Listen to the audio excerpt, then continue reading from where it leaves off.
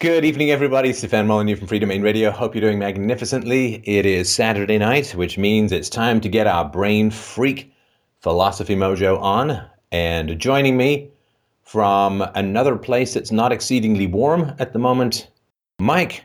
Who do we have first? All right, live from my igloo. Up first today is Nikos. Nikos wrote in and said, as a student with a limited budget, how can I prepare for the upcoming economic collapse? I cannot buy much gold or silver. Should I start buying storable food every month along with some portable water, supplements, that kind of thing? What do you suggest? What are you studying, Nikos? I'm an economics student. Yeah, and I've been studying Austrian economics on my own. I've been watching Peter Schiff a lot, Alex Jones. So I think I know what's coming, and I have to prepare. What is coming for you in your mind? Some kind of economic catastrophe at the moment. I mean, the ECB is readying up the gear for QE, inflation. I don't know what's gonna happen. I think I'm pretty sure it is gonna happen because you cannot start printing money and you're not gonna stop. It's addictive. It causes a lot of problems. So I think you should be prepared. And I want to get prepared. Okay, but what, I mean, economic dislocation, let's say? I mean, that's, I think, inevitable. There's no capacity for the system to slow down. This is an addiction. There's no political solution, which means the solution has to be grim mathematics, right? You simply can't print any more money. No one's accepting the toilet paper, and we're now Zimbabwe. So there is no political solution. There may be political slowdowns and there may be political reversals. So in Canada, when I think this was in the 90s, when the amount of money the government was spending on interest payments was like over a third of the budget. And they just collapsed the government. And I've got a video about this, so I won't go into it in any great detail. But they actually literally, in the US, they call it a cut when the projected rate of growth is scaled back, which never is actually achieved. Well, it's going to grow by 10%. We're only projecting it to grow by 9%, so we'll call that a 1% cut. But in Canada, in very real terms, they did actually scale back the state, and they scaled back the welfare payments and so on. And now, I think the federal government is running a surplus. Again, whether you believe that or not. So there is a capacity to rein in spending and to slow things down and so on. So it may not be straight off a cliff. I'm sorry? Do you see that coming in Europe, though?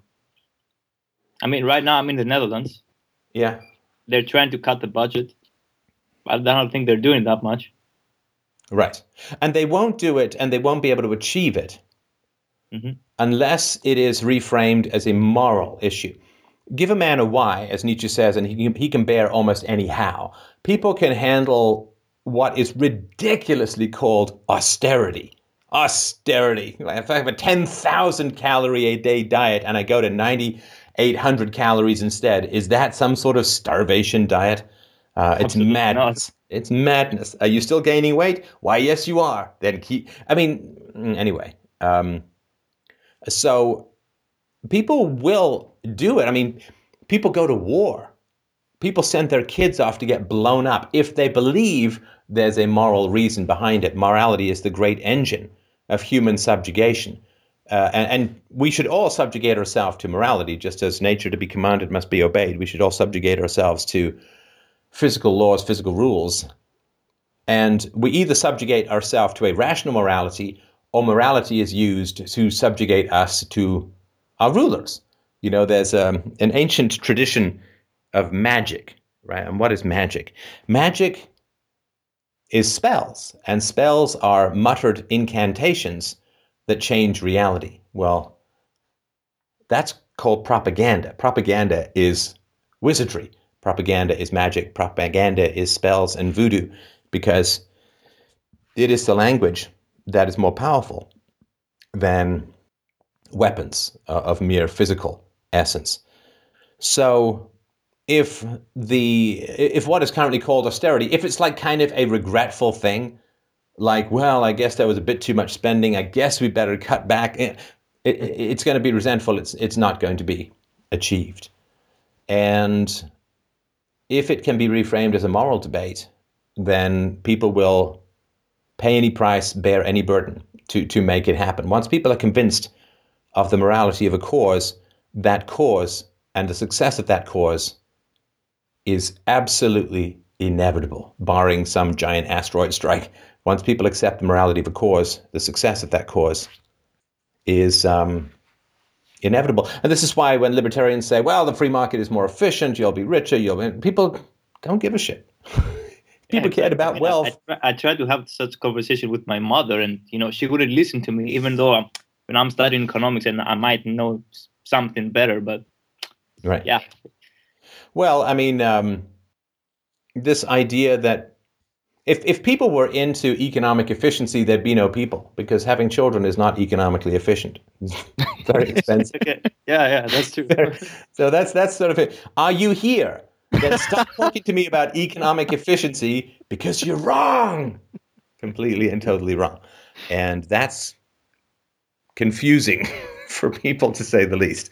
So I think from that standpoint, this fetish or this focus on economic efficiency is woeful and terrible. It's true, but so what? That's it's true, but it doesn't matter, because economic efficiency is not what drives people, which is why we have people anyway.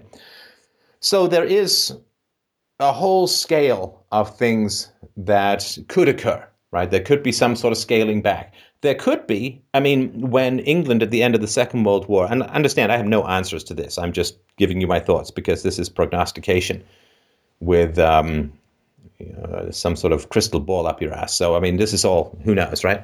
But England after the Second World War was completely broke. And what they did was they saved approximately $12 trillion a minute by getting rid of the empire.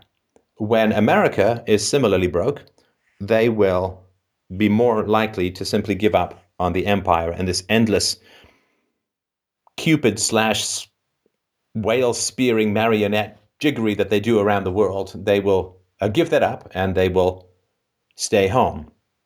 They will screw the rich, they will screw the middle class, and they will screw the poor, probably in that order. And so there will be a huge incentive for violence. Whoever produces the most violence will get the goodies. This was shown very clearly in the 1960s. There was a huge upsurge of black and student violence in the 1960s. And basically the powers that be said, okay, whatever you need, whatever you want, you got it. That lesson was very well learned. It says everything you need to know about higher education, that 80% of the former Weatherman Underground, who were terrorists, are now university professors. I remember when I first read that, I was down for a Doug Casey conference in the States, and I was reading about this, and I was like, wait a minute, they were terrorists, and now they're university professors? What the? So yeah, they'll pay off anyone who shows the slightest sign of violence, because that's just not what they want, and it's not cost efficient. But all of the dumb, complacent, buying, highly productive middle classes, and sometimes above, will just get shafted in general. And again, the poor, who aren't going to be showing any kind of aggression, will also get shafted. But the government, is wise in the ways of evil, and the government will simply attempt they'll completely change the narrative, as I've argued this for years. They'll completely change the narrative, and they'll start talking about responsibility. Fiscal austerity is going to be like sacrifice for the kids. Suddenly they'll be trotting out how much the average child is born into debt, and this is not the kind of world we want to leave to our kids. And they'll say, well, the economy is like the environment, and we wouldn't despoil the environment, and therefore we shouldn't despoil the economy. We're borrowing the environment from future generations, and so we are borrowing the economy from future generations. All of this propaganda, which, some people won't give much of a rat's ass about, but other people will take very seriously. So there's no way to know where on the scale of either reining in or hitting the wall things are going things are going to occur. And so England collapsed the empire, and Russia, of course, just stopped paying pensions. And there wasn't much rioting. There was a little bit, but basically old ladies just took to selling pencils on the street corner in -20. Horrendous and brutal. But they struggled through. So it's not necessarily going to be the case, I think, that the food supply is going to go nowhere and this and that and the other. So, but again, who knows? We are entering into significantly uncharted territory. For there to be a first world government bankruptcy is unprecedented. I mean, first world, I mean, sort of with all the technology and the communications and all that we have. For there to be a first world post-technological bankruptcy is, at least just off the top of my head, unprecedented. And but these vermin at the top are very good at surviving. So they certainly will attempt to keep things going as long as possible. And whatever transition is going to occur, they will attempt to make as painless as possible. So it's not necessarily the case that you should learn how to hunt rats and live in the sewers. It's hard to know exactly what's going to happen. Have you had any thoughts about what's possible for you so far or at the moment? Well, the thing is, I'm from Greece, and Greece pretty much went bankrupt, and there were food shortages. I mean, the power grid was going down sometimes, and I thought, wow, if this is gonna happen, and I'm there at that time, how could I survive? Shouldn't we at least have there was some... not. I mean, the power grid went down, and that's inconvenient, but there was not sort of any mass starvation or depopulation of the cities or like late Roman Empire stuff, right? No, of course not. Yeah, but I mean, who knows what's going to happen? And shouldn't we prepare for the worst and hope for the best? Right. Well, I'll give you a couple of thoughts about things that I think are useful.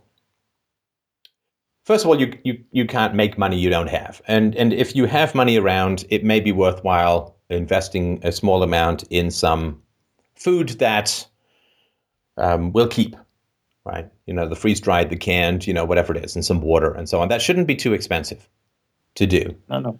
Mm-hmm. And that's not because I think we're going to end up eating each other, but simply because there may be hiccups and interruptions in the food supply, and it's better to keep it to yourself and to keep it for yourself, or at least those you care about. That's number one. Number two is people that you trust, people who you really trust, people who get it, people who understand. Keep them close. Keep them close. If there is a disruption to the economy and to the food supply, then those who are in the know really need to know each other, because other people are going to be completely freaking out and panicking. And even if you've had a million conversations with them about where statism is heading, they will pretend that they had nothing to do with it, that their support of the whole situation had nothing to do with it, that they're victims, that they're innocent, and they will attempt to ply upon your pity for them in order to gain access to your resources.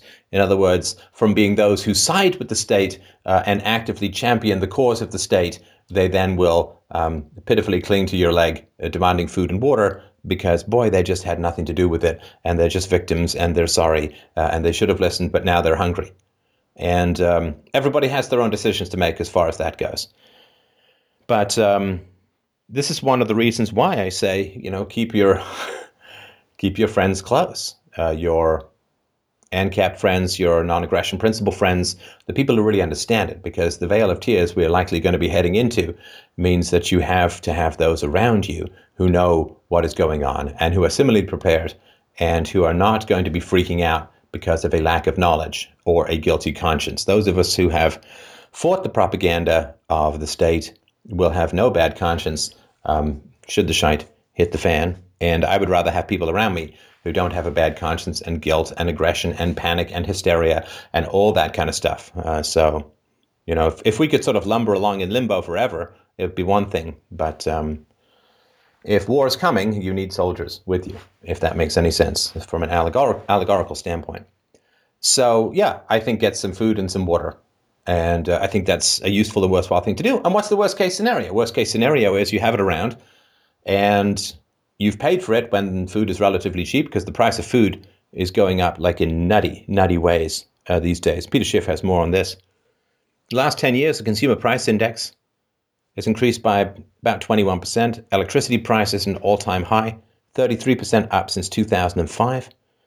In December 2014, the price index for meats, poultry, fish, and eggs also hit a record high, rising by 9.2% in a single year. The food index has risen by 28% in the last decade alone. And this is in a time when incomes are relatively flat, and for some people, of course, have declined considerably. I know when I go to the grocery store, it's crazy. It's crazy. Like half a cart of groceries is like $100 or more. And, I'm not buying massively pre-prepared foods or anything, usually.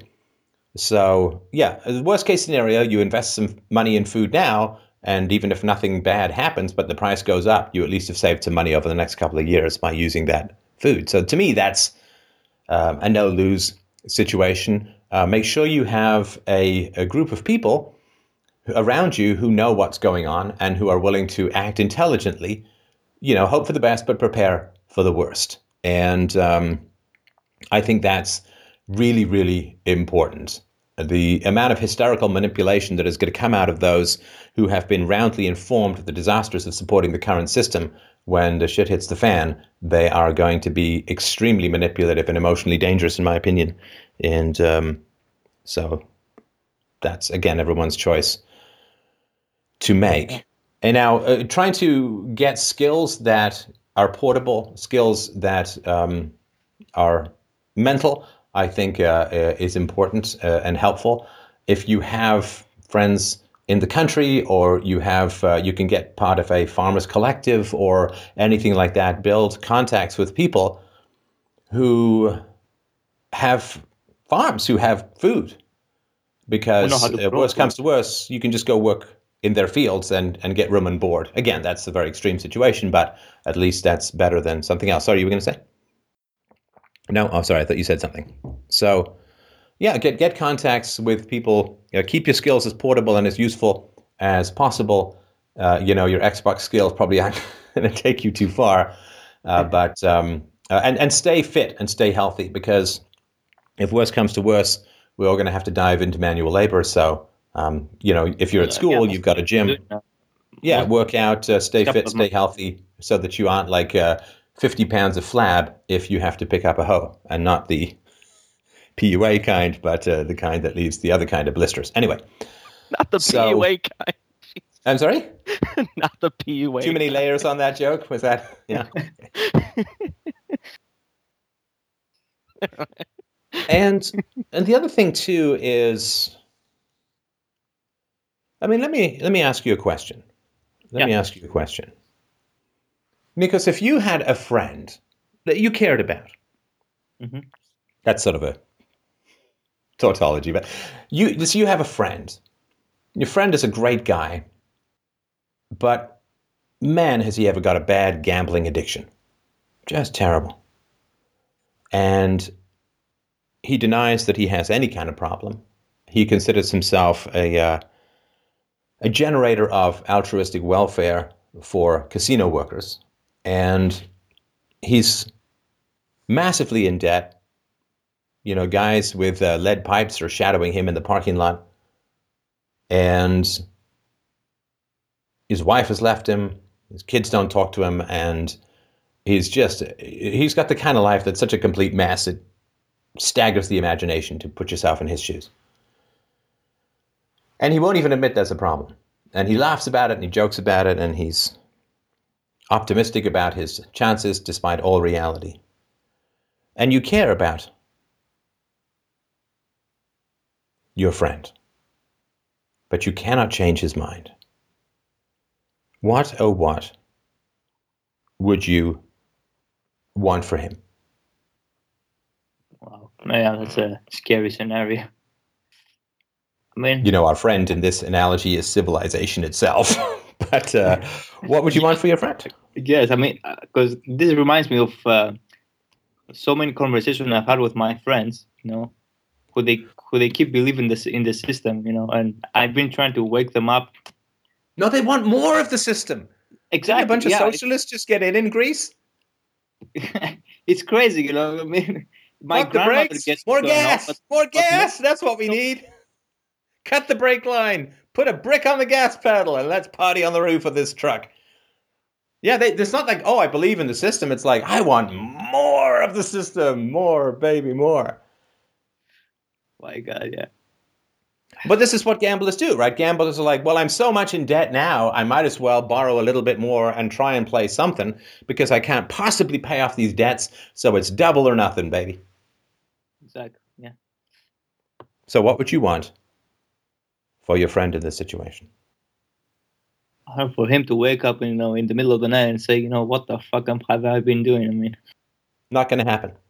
Yeah, exactly. No, he's not listening to reason, evidence being shouted by hitmen in the parking lot, and so he's not. It's not going to happen. To expect that would be to expect the impossible. What do you want for him? I want the best for him, but if he won't listen, I don't know. Oh, you do. You do, but nobody likes to think of it. Maybe for him to keep doing what he's doing since he's happy. I think that's called enabling. Oh, does heroin make you happy? Here you go, right? I mean, that's not real happiness, right? And it certainly wouldn't be helping your friend, right, for him to continue this behavior. So what would you want for him if he would not listen to reason or evidence? What could I want from him? If he won't listen to me, hit rock bottom. Hit rock bottom, yeah, I guess. Because that's yeah, you need him to crash. People wake up when they hit rock bottom. That's true. That's true. That's right. And men and women of the mind, men and women of philosophy, reason, patience, virtue, possibly a slight sprinkling of decent humor, have been encouraging people to set aside their prejudices and bow down before the facts, before reason and evidence for 2,500 plus years. No, everybody knows better than everyone who can think. Everybody knows better. Why should I listen to you, Mr. Philosophy? Only 35,000 hours of philosophy and 30 years of philosophy. Why would I listen? 33 years this year. Why would I listen to you? Why? Why would I listen to you? I'm doing fine. I know what's best. I know what's right. Why would I listen to you? Why would you have experience? You have education. No, why would I listen to you?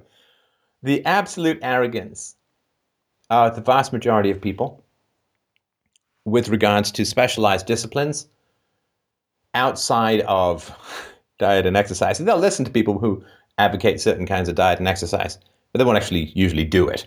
But they'll at least listen to them. Absolutely not. Why would I listen to a nutritionist? I know what tastes good. Why would I listen to a personal trainer? He makes me uncomfortable. He makes me owie in my bendy parts. I mean, why would I listen to someone like that? Why would I listen to someone who says I need to clean the air filters in my car? I've never seen them. I don't even know if they exist. So he's a mechanic. Why would I listen to that? Why would I listen to someone who says I shouldn't put wine in my gas tank? It's got alcohol in it. That burns. I mean, people don't listen. They don't listen. They don't listen. And then they claim that nobody told them. Nobody told them. Tom Hanks. His doctor says to him, man, just try and get back to the weight that you were in your late teens, early 20s, and you won't get diabetes. Do you know what Tom Hanks says? What? Hit me with one order of diabetes, please, because I'm not losing weight for nothing. No one, no how, no way. Yeah, and that's the most annoying thing, You try to wake them up, you try to help them, because you care about them, but they won't listen. No, they won't listen. They just won't. This gambling is going to get your kneecaps broken. I'll cross that bridge when I come to it. I'm having fun. Woo! You know, this socio-political economic system is completely unsustainable. It's going to end in a massive crash that could take the entirety of Western civilization down into the sewage drains for pretty much ever. I got to get me some votes. I'm going to shit goodies from a B-52. In the long run, we're all dead. It's all okay. I have an iPhone. Yeah, it's just what Kane said. You know, in the long run, we're all dead. Who cares? It's okay, because your mouth-moving organ parts are making my head parts uncomfortable, so I'm going back to Candy Crush.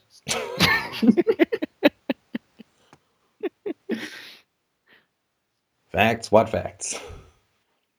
So, I mean, that's just the reality. So, if people won't, and I've said this again for years, if people won't change according to reason and evidence, then they have to learn by bitter experience. Why did Christianity end up separating the church and the state? Because after X hundred years of bloody and unbelievably destructive, violent religious warfare, they said, okay. All right. We're tired of dying. We're tired of being burned at the stake and drowned alive and driven into the sea, and we're tired of it. We're tired of it. So, listen, okay. Religion, get the fuck in one corner. State, get the fuck in another corner. Do not even look at each other. No texting. No smoke signals. No releasing of carrier pigeons with messages tied to their legs. Don't even look at each other. Opposite corners. Giant wall. Separation of church and state. Because we're sick and tired of dying. So stop using the cross to sharpen the sword to stab us all to death.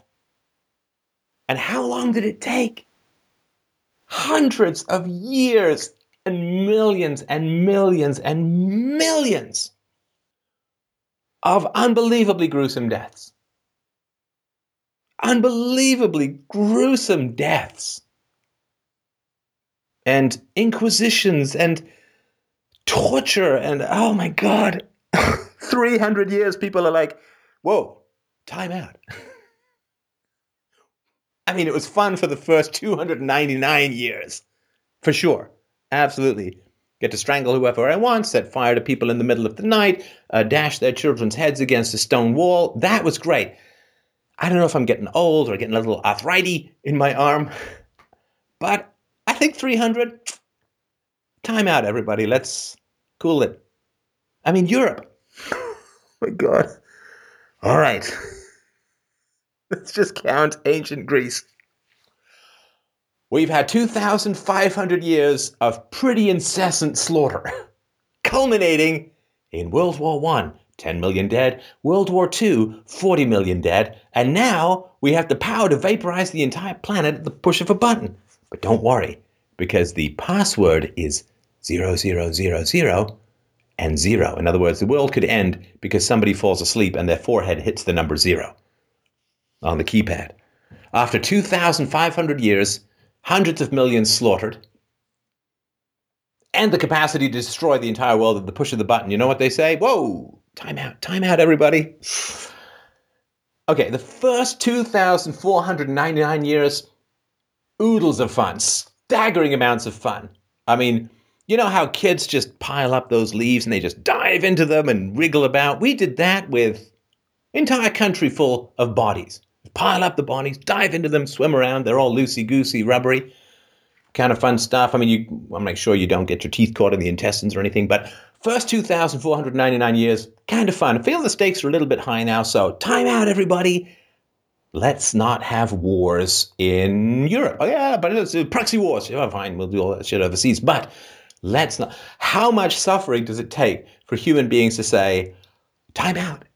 Okay, all those guys who were saying war isn't that great, all those guys who were saying slavery isn't that great, all those guys who were saying imperialism and the endless meddling in foreign affairs isn't that great, all those guys who generations have died with them gasping out their last breaths like, listen up, you dumb fuckwads. Let's listen to those guys, but let's pretend we just started hearing them now. So at some point, and I don't know when that point is. I mean, it hasn't. I mean, Islam's what? Hundreds and hundreds and hundreds of years old. They still haven't got it. Right? Separation of church and state. I mean, how much suffering is it going to take? Well, another 500 years? Probably, if they're on the mark with other religions, about 500 years. And they'll go, first, I'm getting tired of this stuff. Time out, everybody. So that reality of how much suffering the human beings have to endure in order for them to break a savage addiction. Well, it's because people don't listen to reason, and so they have to be crushed by consequences. And there seems to be absolutely no possibility that reason and evidence are going to win the day. I hope it's going to win the day with parenting, with the peaceful parenting that we talk about in the show for these last 8+ years. So I think that can work. That can work. Because certainly there's no law against not hitting your children. And there's usually not a huge amount of social disapproval that comes out of not hitting your children or screaming at your children or whatever. So that's got, and the benefits accrue to oneself personally. I mean, you have this great family life, great relationship with your kids and all that. So that, I think, has, the best. And of course, that may change things. And it's my belief that it will domino effect change things long. But society as a whole, what do we wish for a society? What do we wish for the addict who won't listen to reason? To crash. If the guy, but the guy not losing weight, I mean, it's basically his issue, right? But so it's hard to say that that's directly right. But what do we want if we care about the addict? What do we want if we care about civilization? Well, we want it to crash because society has clearly indicated that that's the only way it's going to ever fucking listen. And it probably won't be the first crash. We'll probably have to go through the cycle a bunch of times. Again, absent peaceful parenting, which will accelerate this stuff more rapidly than the development of glass that can survive being dropped from a 9-story building in a cell phone. But without peaceful parenting, it would probably be at least another 2 to 3 major civilizations before people even began to question taxation. With peaceful parenting, it'd be a lot faster. So don't be afraid of the crash. That's the best chance we've got. Well, I guess so. We could wish for, a soft crash, But we certainly do not want people to suffer that much. Although I guess, you could say, that's how they're going to learn. Yeah, it's not a want. I mean, the whole reason that we try to reason with people is to prevent their suffering. Right? But if they won't listen to reason, it's not like I want someone to suffer. It's not up to me. Like if you beg someone, please stop smoking, please stop smoking, please stop smoking. It's really bad for you. Please stop smoking. And they don't listen to you and they tell you to fuck off and they call you a conspiracy fucktard and just nasty, mean, vicious all the way around. It's not like you want that person to get lung cancer. Oh, I can't. I hope they get. No, it's not like that. The whole reason you're telling them to quit is because you don't want them to get lung cancer. Now, if they insult you and harass you long enough, then maybe the lung cancer may not come as the least welcome piece of item in your personal daily briefing, but it's like the whole reason that we try to teach people is to have them not suffer. But we know that they will suffer if they don't listen. We know that they will. We know that they're going to suffer if they don't listen. So it's not like we want them to suffer. We actually don't want them to suffer, but we recognize that they will. And then the great challenge when people don't listen to reason, the great challenge when they suffer is to give them no excuses whatsoever. Hey man, I gave you all the pamphlets on lung cancer, showed you the videos, brought in a healthy lung and a diseased lung for you to look at, got your doctor to tell you, gave you posters, went through the science, went through everything, gave you the statistics, gave you the odds. I worked really hard. You didn't listen. Your fault. Your fault. You had every opportunity to change your ways. Not only did you not listen, you called me an idiot. You called me a conspiracy theorist. You called me whatever, right?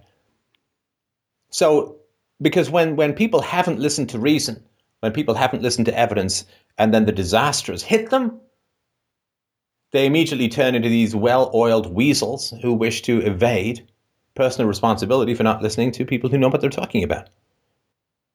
And that must be very strongly resisted. The people who have brought upon their own suffering through failing to listen to reason must be held up. Their agony and their pain must be held up and displayed like Batman's signal on a low-lying cloud, shown to the world.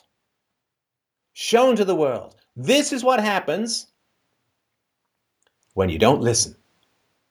That way, you can scare other people into opening their minds a little bit to reason. When I was a kid, there were this series of unbelievably gruesome, horrifying ads on television about not wearing your seatbelt. And then when I got older, there were, the guys who smoked the cigarette or who talked through the hole in their larynx with that computer voice and so on. I also read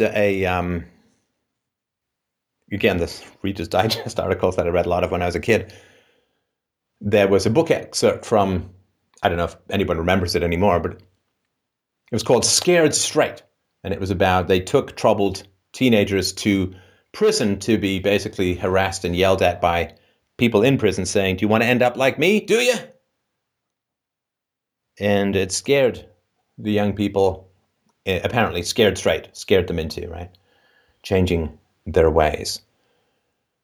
And so it's not like I want people to suffer. I'm sure, Nikos, you don't want people to suffer either. But the fact is that they will suffer. And I will not give them absolution for the suffering that they cause themselves. And I will certainly not hide their suffering from others, but rather will amplify and display it as much as possible in the hopes of scaring other people straight.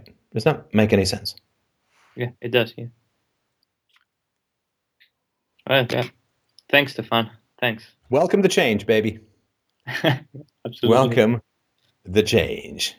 Mike, you wanted to add? Yeah, there's another component of this, too, that I just want to point out to you, Nikos, because it's something I've certainly thought about quite a bit when I first started studying Austrian economics and reading about the Fed and kind of observing the economic landscape without my mainstream colored glasses. It was like, oh geez. It's obviously horrifying to think about what is a near economic certainty. Not a near economic certainty, is a complete economic certainty. What mathematically cannot continue will not continue. And all this stuff is so completely and totally out of our control. I mean, there's nothing you can do, there's nothing I can do, there's nothing Steph can do right now to change the direction in which this is going. Steph has certainly screamed from a high rooftop for a long time about this stuff. People like Peter Schiff have, Ron Paul, and no one wants to listen. They have to learn through experience. And so you can't, other than talking about it, with people you care about, there's not a whole lot that you can really do to change the iceberg that we are headed towards present day. And oftentimes, I would kind of feel like, oh man, like I see this is coming down the road. I know this is going to happen. This really sucks. And it would kind of be depressing. And it was like, I almost don't want to do anything or don't want to do anything positive because there's this, archangel of death looming over all of us in the form of economic disaster. And then it really just dawned on me and I really started to stress and focus on all the stuff that I do have a direct impact over. And this has been something that Freedomain Radio has talked about since the beginning of the show. What can you personally affect in your life? What personal decisions, what personal steps can you take to make your life better? And stuff like, what is the interest rate going to be with the Fed, or what's going to happen with the currency moving forward, or what's the long-term forecast for the economic landscape of the planet? This we really have no control over.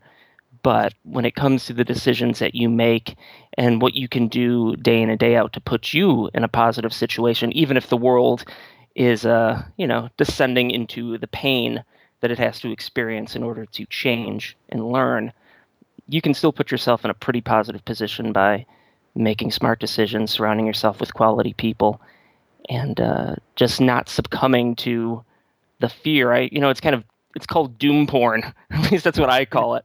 Some of the economic disaster scenario forecasts, and you can't help but look at that stuff just like, oh my God, it's like I just want to crawl back to bed and not remove the covers from my forehead. Learn how to survive the coming catastrophe, deploying only the intestines of frozen homeless people. Here's some pellets that you can put into your toilet water so you don't, die from thirst within the first 15 hours of this occurring. It's like, I don't want to. I need to build a bunker and never leave it.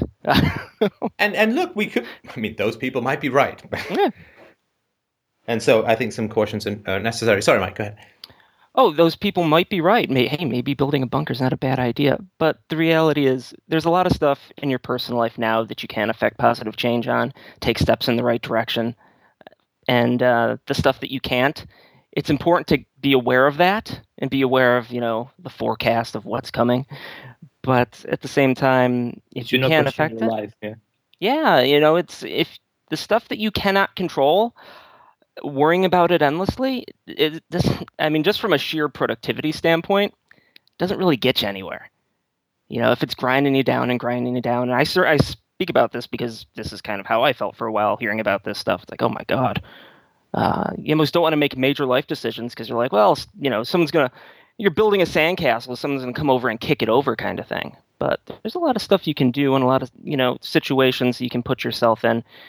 So even if someone tries to kick over your sandcastle, you're going to be in a far better position had you not tried to build it in the first place. The guy who was the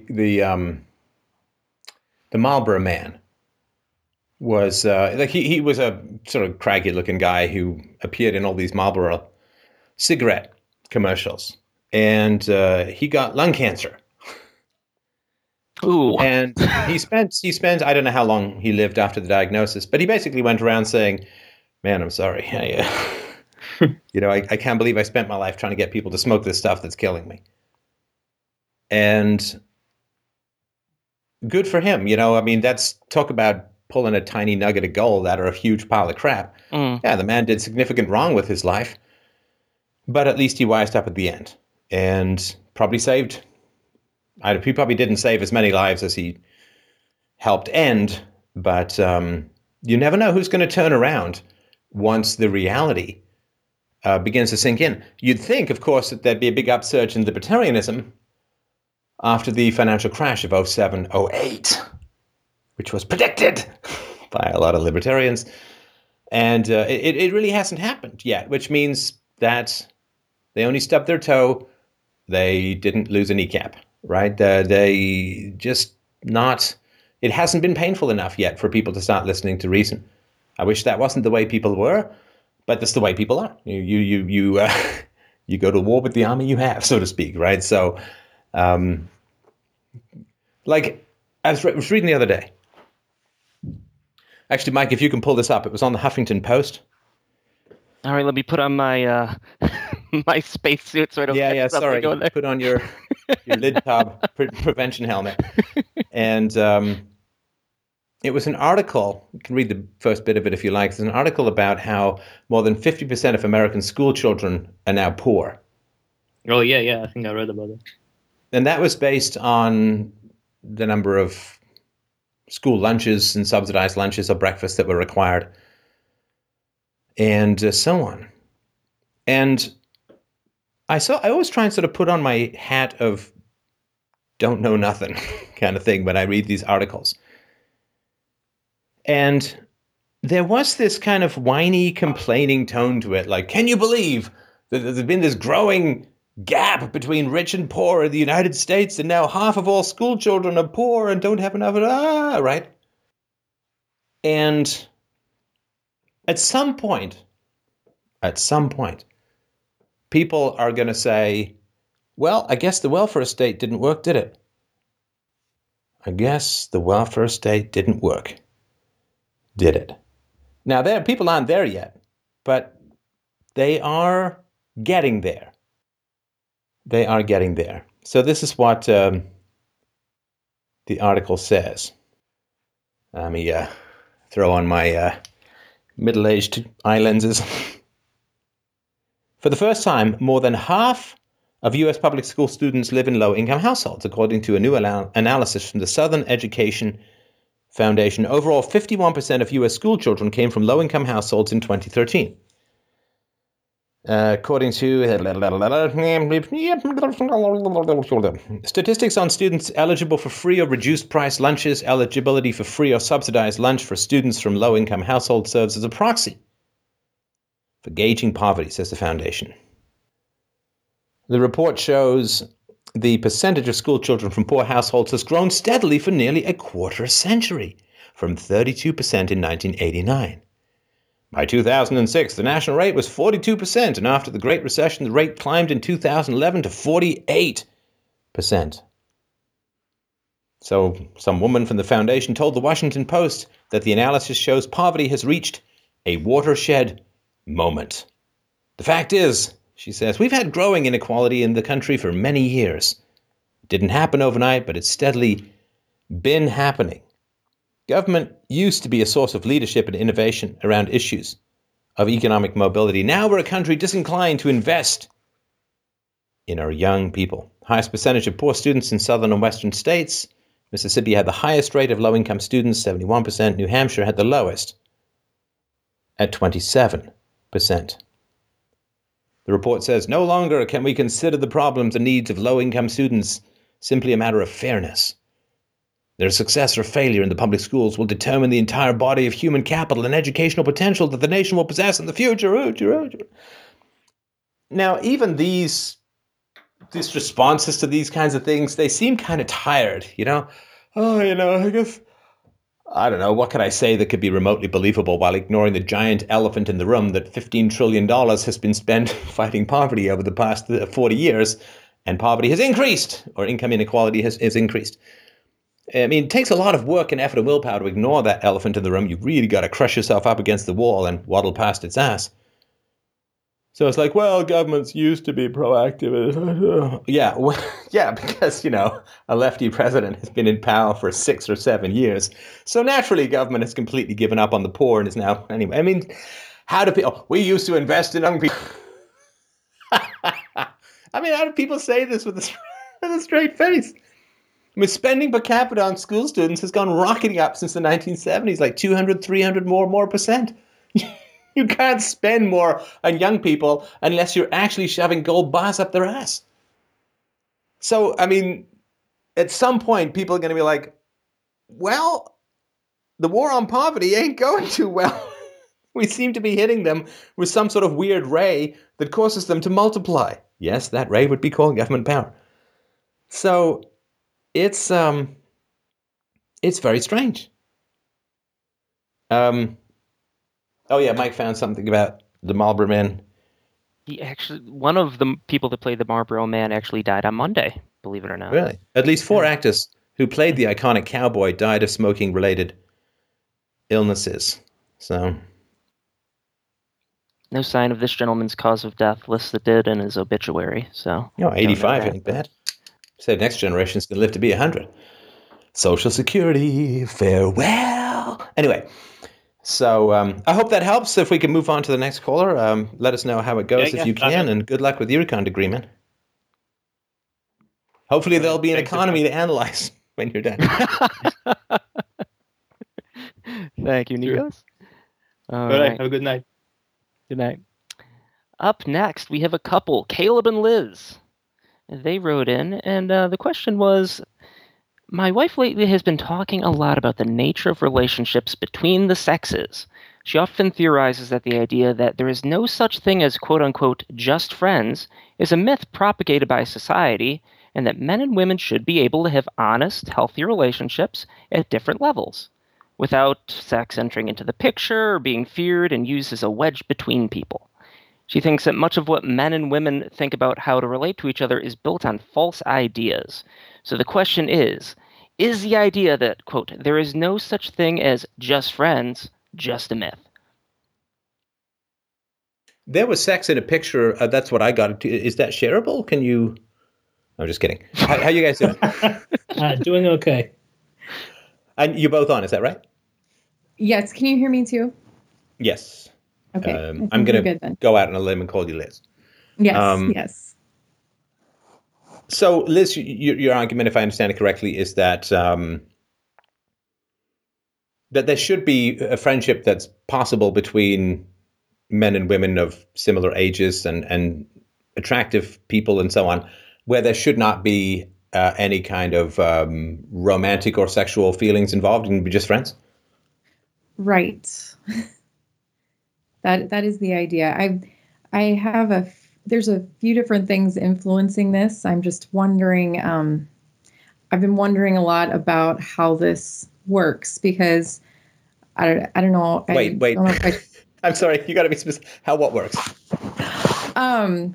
Basically, well, how the relations between men and women work in society as we know it versus how it actually can be.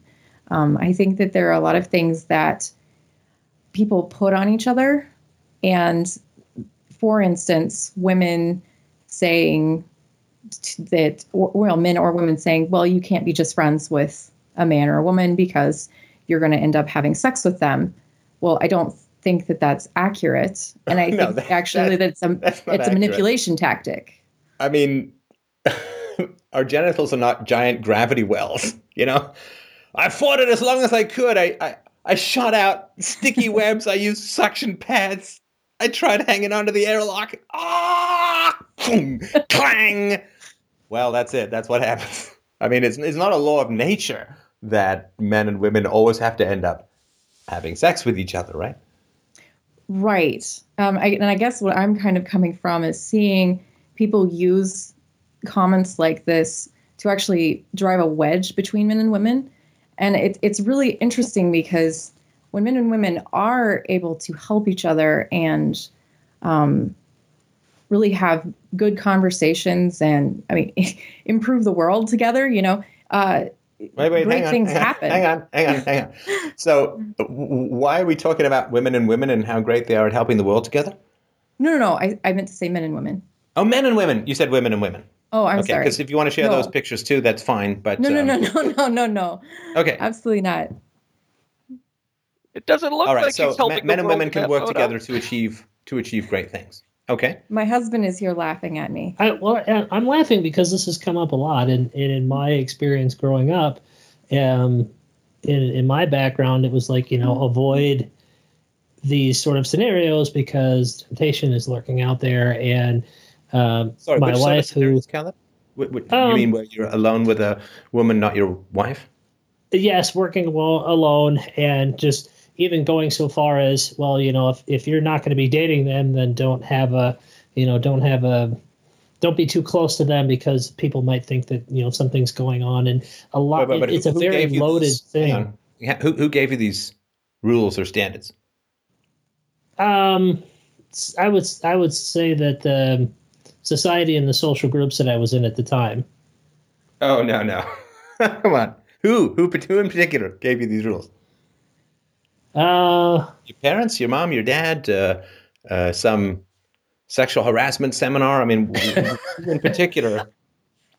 Yeah, my wife totally forced me to take before we got married. I could say all of the above at different stages, right? When I was younger, there was a movement that I was peripherally involved in that was, no dating and no sex before marriage, which, can have its benefits by protecting you from certain things, but also, created the inability to develop, not so much in me, but I observed it in a lot of people, the inability to develop a way to be able to relate to the opposite sex without completely shutting down, because you think, oh, that's, the insinuation of that sort of teaching is there's really just kind of one or the other options. Or you're talking to them and you're going down this path of, sexual activity, or you stay away from them and everything's fine. And I find that in a lot of circles. I mean, even in work in the corporate world, there's a lot of insinuations to that as well. I think that there is fear of male-female relationships getting romanticized. Now, romanticized doesn't mean that you clang your naughty bits together like a pair of punch-drunk, horny, baby-oiled robots. It just means that there is an air of sexual tension in the relationship. And nobody may ever act on it or whatever, but it's sort of there. And I think some people are concerned about that. But I got to think that the only people who'd really be concerned about that are people who don't know why their partner's with them. In other words, they do not have a secure sense of understanding as to why they're loved, right? Because if you kind of don't know why the person's with you, then you're going to be more prone to jealousy, right? Yeah, that makes a lot of sense. But if you're secure, if you know that you're unique, one of a kind, irreplaceable, as valuable to that person as valuable can be, go for it, you know? I mean, like the idea that in my life I would place sort of restrictions on my wife's friendships. I mean, I'm completely secure in her attraction to me. She's completely secure in my attraction to her. So, go, I mean, go chat with whoever. I mean, I know, right? I know. It's like I can say to people, go listen to other shows. You're going to come back. You're going to come back. Because this is sort of a one of a kind conversation. So I think most people in relationships don't know why the person's with them. I mean, why on earth do most people get together? Well, cute and funny, sexy, seemed stable at the time until they got to the second half of the blank space video. And, what's the same religion? My friends liked him. I mean, most people don't have a clue why they are with the person that they're with. And because of that, there's no security, right? Because the number of people who really commit to virtue no matter what the cost, which is the necessary prerequisite for even the possibility of love, the number of people who commit to virtue no matter what are very few. 1 in 1,000, 1 in 10,000, maybe. I mean, even people who listen to this show, hundreds of thousands or millions of people who listen to this show, very few of them ever donate, right? Which is sort of the basic integrity. I'm not going to nag you guys about it. Don't tell me, but that sort of basic integrity thing. I mean, even people really interested in a show about philosophy and integrity don't donate to what they consume. And so that's a subsection of people really interested in ethics and philosophy. And of those, 0.5% or 0.25% of them end up donating. So the number of people who want to be virtuous and live and act in a virtuous way is tiny. And if my theory is correct, that love is our involuntary response to virtue in action if we are virtuous ourselves, the number of people who know why the hell they're banging someone is like 1 in 100,000. Maybe. That's very generous. So most people, their balls are like pinballs. I don't know how old you guys are, if this makes any sense to you. This is kind of an old school metaphor, but they're just ding, ding, ding, ding, ding, bouncing around the flippers and so on. Hey, I landed on this person. Let's get married. Yeah, there's an old joke about a woman in a subway, wants to meet a man, and it's really hard to meet a man on the subway. I mean, what do you say? Well, now that our groins are being mashed together for 45 minutes, want to start a family? So in the number of people who are together for reasons they can't conceivably fathom out. Available vagina. Man my friends thought was cute. I mean, they just don't have any clue why they're together. And they don't work at building and maintaining love and connection and intimacy and virtue. And so everyone else, I mean, they're replaceable, right? They're completely replaceable. Again, not to overlean on the comedians, but Jerry Seinfeld's got a bit about marriage. Guys, women all look, guys all look the same. Guys are completely interchangeable in a marriage, right? So that's why the bride has said, do you take this guy to be your lawful wedded husband? And if the groom doesn't show up, all the guys just take one step over and completely interchangeable. And that's true for a lot of people. They're interchangeable. And whatever virtues they may possess, like, they're young, they're hot, they're sexy, full head, whatever, can fade and will fade over time. And so if you don't know in any fundamental, secure way why your husband or your wife is with you, and you get that you're kind of replaceable, human blob could be replaced with interchangeable other human blob, that protozoa is totally unique, all the other ones are, right? I mean, then you're going to be kind of paranoid, and then you're going to be like, oh God, he's friends with another woman. I'm interchangeable with her, so I better put a barrier between me and the other woman. You can't be friends. It's all right? There's just all they're saying is the food's not any better at my restaurant, so I'm going to have to put down the other restaurants in the hopes of keeping you here. Interesting. Did you want to tell him about your conversation with Michael? Because I thought that was very interesting. Oh yes. Not you, Mike. Interesting. Okay. Interesting. But let's move on. So I have a very good friend, and we're friends. It's a couple, and both my husband and I are really good friends with them. But they live a little whiles away. Hang on, sorry. And, so this is an F buddy, but a friend buddy, right? Right. Okay, got it. Yes. So I have this friend who lives far away, and my husband and I are mutually friends with them as a couple. She actually introduced us. Yes. And so they know us very well. There's nothing to fear. I mean, she should have nothing to fear in my, friendship with her husband. And it just struck me one day as I was talking to her on the phone long distance, I never talked to Michael. I really should call him sometime and just see how he's doing. It just didn't, it's not something I'd thought of to do before. And then I just was prompted to ask, are you okay with that? Would that be okay if I call him? And she kind of hesitated. And I was Hi, Michael. Really surprised. Right. I was really surprised. And I'm like, what do you mean? And she said, well, she's like, it's not anything about you, but I just think that you're such a reassuring and encouraging person that it could jeopardize my relationship with my husband. And I was just stunned. You see, Liz, you're so friendly. You're so nice that all men will assume that means you want to have sex with them. If you open your mouth, you might as well be opening your legs. This is how dangerous men are, you see. Well, if a woman is nice to a man, by God, she must want it bad. Yes. Yeah. And so I was, oh, come on. I was like, okay, put Michael on the phone right now. I want to talk to him. And so she put him on the phone. I was like, Michael, have I ever done or said anything that would make you think that I was coming on to you or doing anything inappropriate?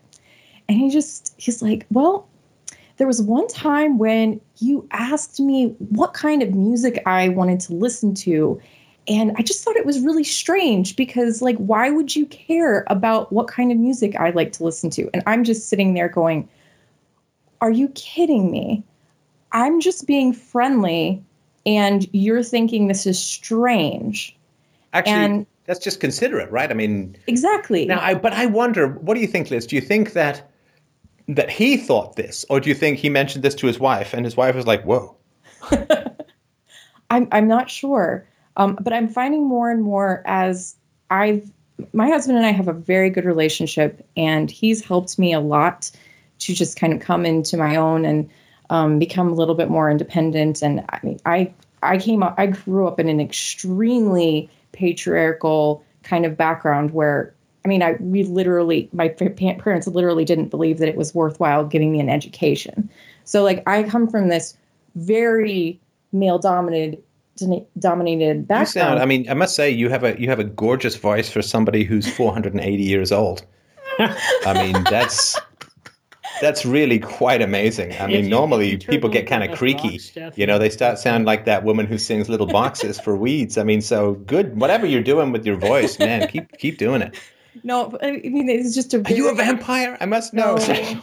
It was a very interesting, subculture that I grew up in. And so coming away from that and kind of let me guess. interacting with the real world.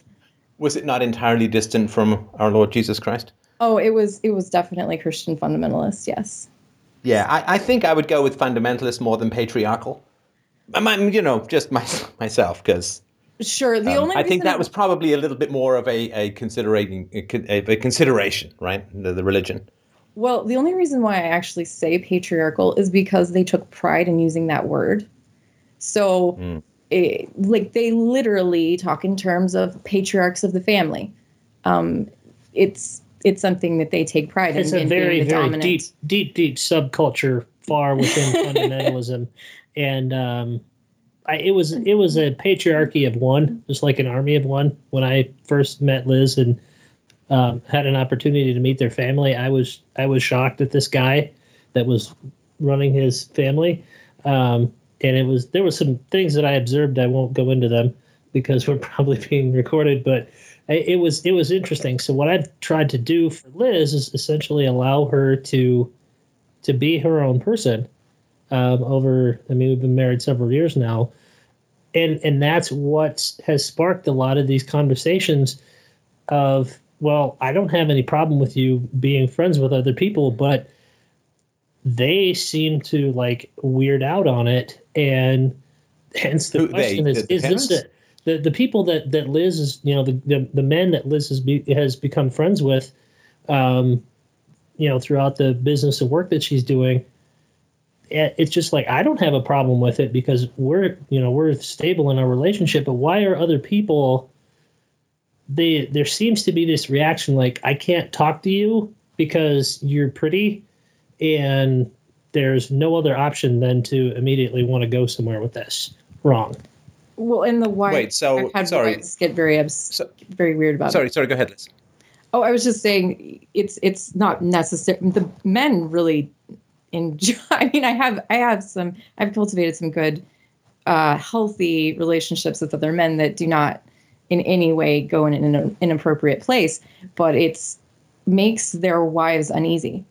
And it's, so I'm kind of thinking more and more along the lines back to the original question is, can men and women be just friends? Well, I'm wondering if this is not, this question is even, it's just divisive. It's something that women specifically, not just women, but I'm seeing that women like to use this to keep women away from their men, or I don't know, just keep the sexes apart. I'm not sure. Well, let me ask you a question though, and I think you're right. But Liz, well, and Caleb, of course, do you think that the women are trying to keep other women away from their husbands, or are they trying to keep everyone away from their husbands? That is an interesting point.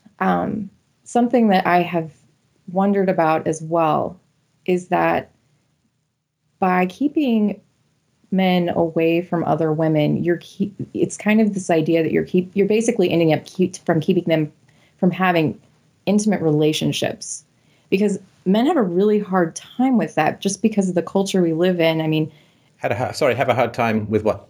Having deeper relationships with other people in general, because in the culture we live in, it's kind of strange for men to be really close to each other. And no. I'm sorry. I think that's a cliche, and I don't think that's true. I know more men who have deep. I'm just my personal anecdote, so I can't prove it. But I know more men who have deeper relationships than I know women who have deeper relationships. Again, that's just. I think there is this kind of stereotype that because female girl-on-girl intimate action called conversation, social intercourse, is considered to be the norm or the standard. And if men aren't doing that, it's not intimacy, if that makes sense. But if men are talking philosophy or politics or having debates, it's very intimate. I mean, this is your deepest thoughts about how the world should work and so on. But women look at that and say, like, I remember I had a girlfriend who would listen to me talk to a male friend of mine who's an econ professor. And we'd be talking about ideas, thoughts, philosophy, and economics and so on. And I'd hang up the phone after we'd been talking with my friend for an hour, and she'd be like, but you guys didn't talk about anything that was real or anything that was personal or anything. I'd be like, yeah, we did. We really did, because that's where our hearts and minds are. No, we didn't sit there and complain about other men or whatever, to sort of put this cliche of the stitch and bitch or the pecking party or whatever. So we didn't complain, we didn't whine, we didn't, talk about thoughts and feelings that don't particularly lead anywhere, or complain about the same things that we're never going to change, which is a cliche, but some element sometimes of female intimacy. But I think that male intimacy is not broken female intimacy, and female intimacy is not broken male intimacy. We just have different brains and needs and requirements in some ways So I don't know that men have this huge and great difficulty being intimate. I think it's just defined, like women look at that and say, well, that's not intimate.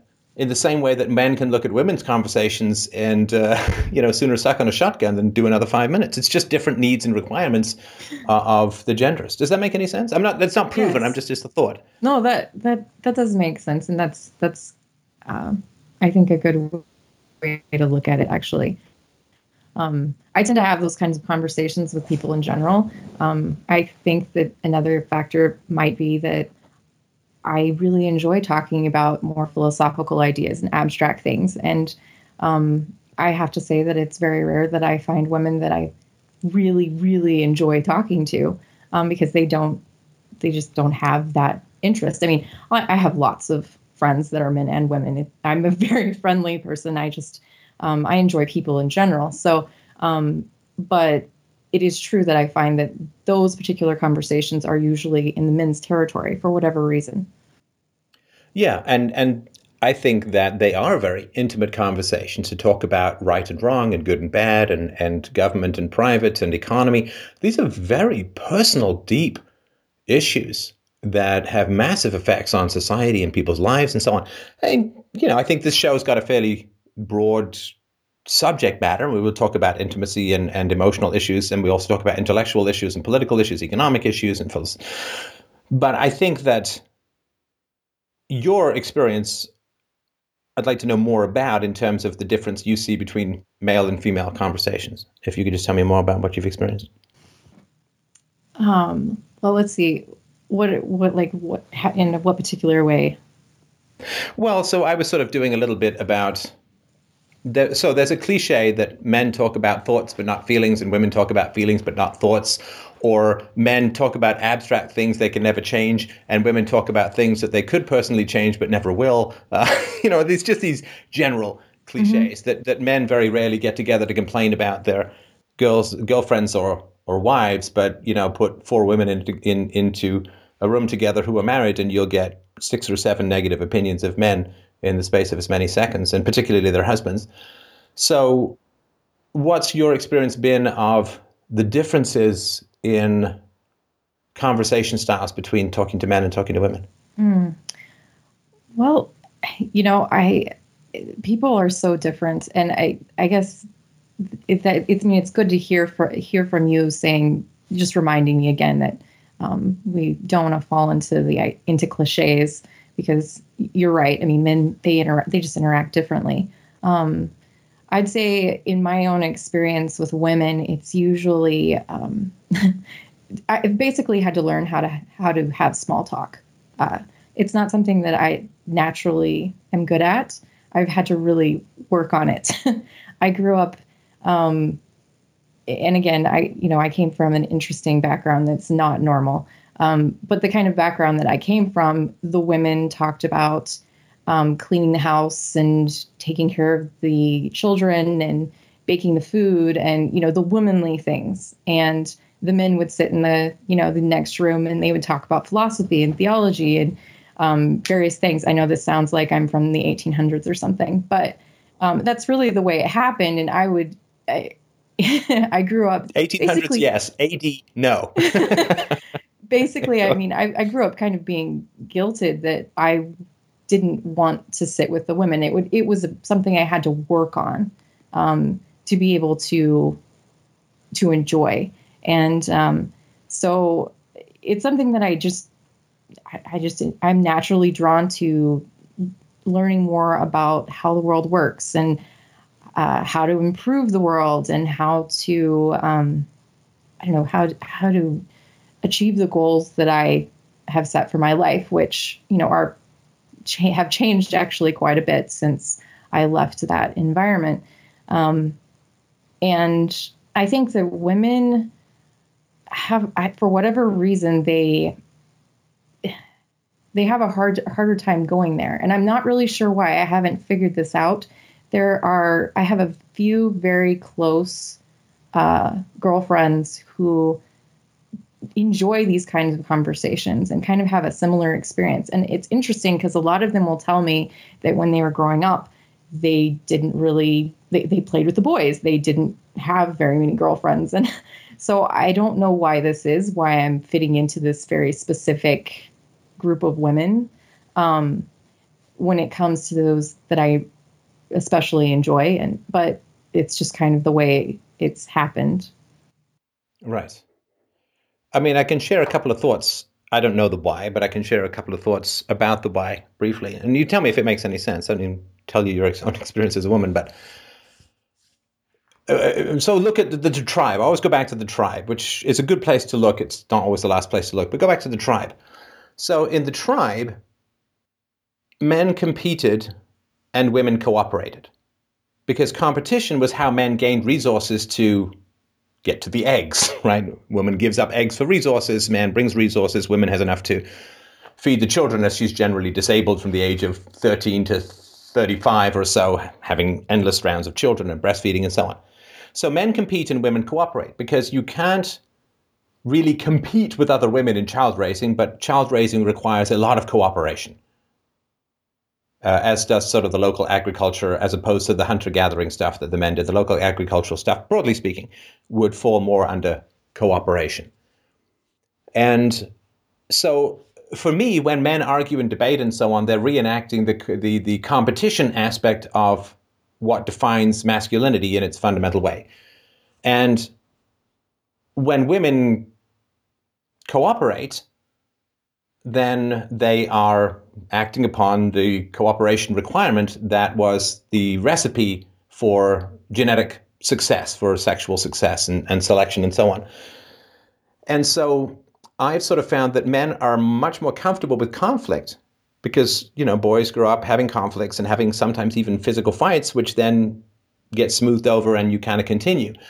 Whereas when girls turn on each other, man, I mean, it's pretty vicious and can escalate. And I think it would be a hugely great thing if in the long run, girls got more comfortable with conflict and boys got more comfortable with cooperation. That's just a very general thing. I don't know the degree to which it's innate or cultural. I mean, I think it's worth doing. I work hard to make my daughter comfortable with conflict. When we have conflict, we sit down, we talk about it, we figure out what happened and how to resolve it in a win-win way so that she's doesn't view conflict as something uncomfortable to be avoided. And this is why often I think with women, there's a kind of lowest common denominator. So whoever sets the bar the lowest, other women generally won't confront that person. Because again, if you rely upon your neighbor women in the next mud hut, so to speak, you rely upon your neighbor women for 30 years or for 20 years to help you raise your kids, you can't alienate them. And you can't really piss them off, which is why when men start arguing, women will leave and go and do something cooperative, you know, like tidy the dishes or sit and chat in the back porch or whatever it is going to be. I think it would be hugely great for women to get better at conflicts because I think one of the reasons why women are often so aggressive with children is because they don't know how to productively handle conflicts. This is, I think, why the divorce rate is so often initiated by women. It's not able to handle conflicts without this escalation because they know that if they're going to get into a conflict with another woman in a tribe, it's going to be significantly win-lose. It could split the tribe. So there's a conflict avoidance, I think, that goes on among women, which is why they go with small talk, because you can't get into much conflict over small talk. You know, sure as cold for this time of year is not going to spark off any kind of jihad, right? Whereas men are more comfortable with that kind of conflict because they're more practiced at, particularly through aggressive win-lose kinds of sports, whether individual or team, they know how to crash into each other at full speed and then shake hands and go for a pop afterwards to want to win-win-win and then still to win-lose and then still be friends afterwards. So I think that may have something to do with the fact that why so few women are in conflict-based disciplines, but are more in cooperative-based disciplines, like nursing and teaching is a big cooperative. Whereas, you know, the hard sciences and so on, the table-thumping CEO kind of stuff is not as, I think, comfortable for a lot of women because there's this avoid conflict at all costs and so on. So I don't know if that accords with anything that you've experienced or thought, but those are my thoughts on it.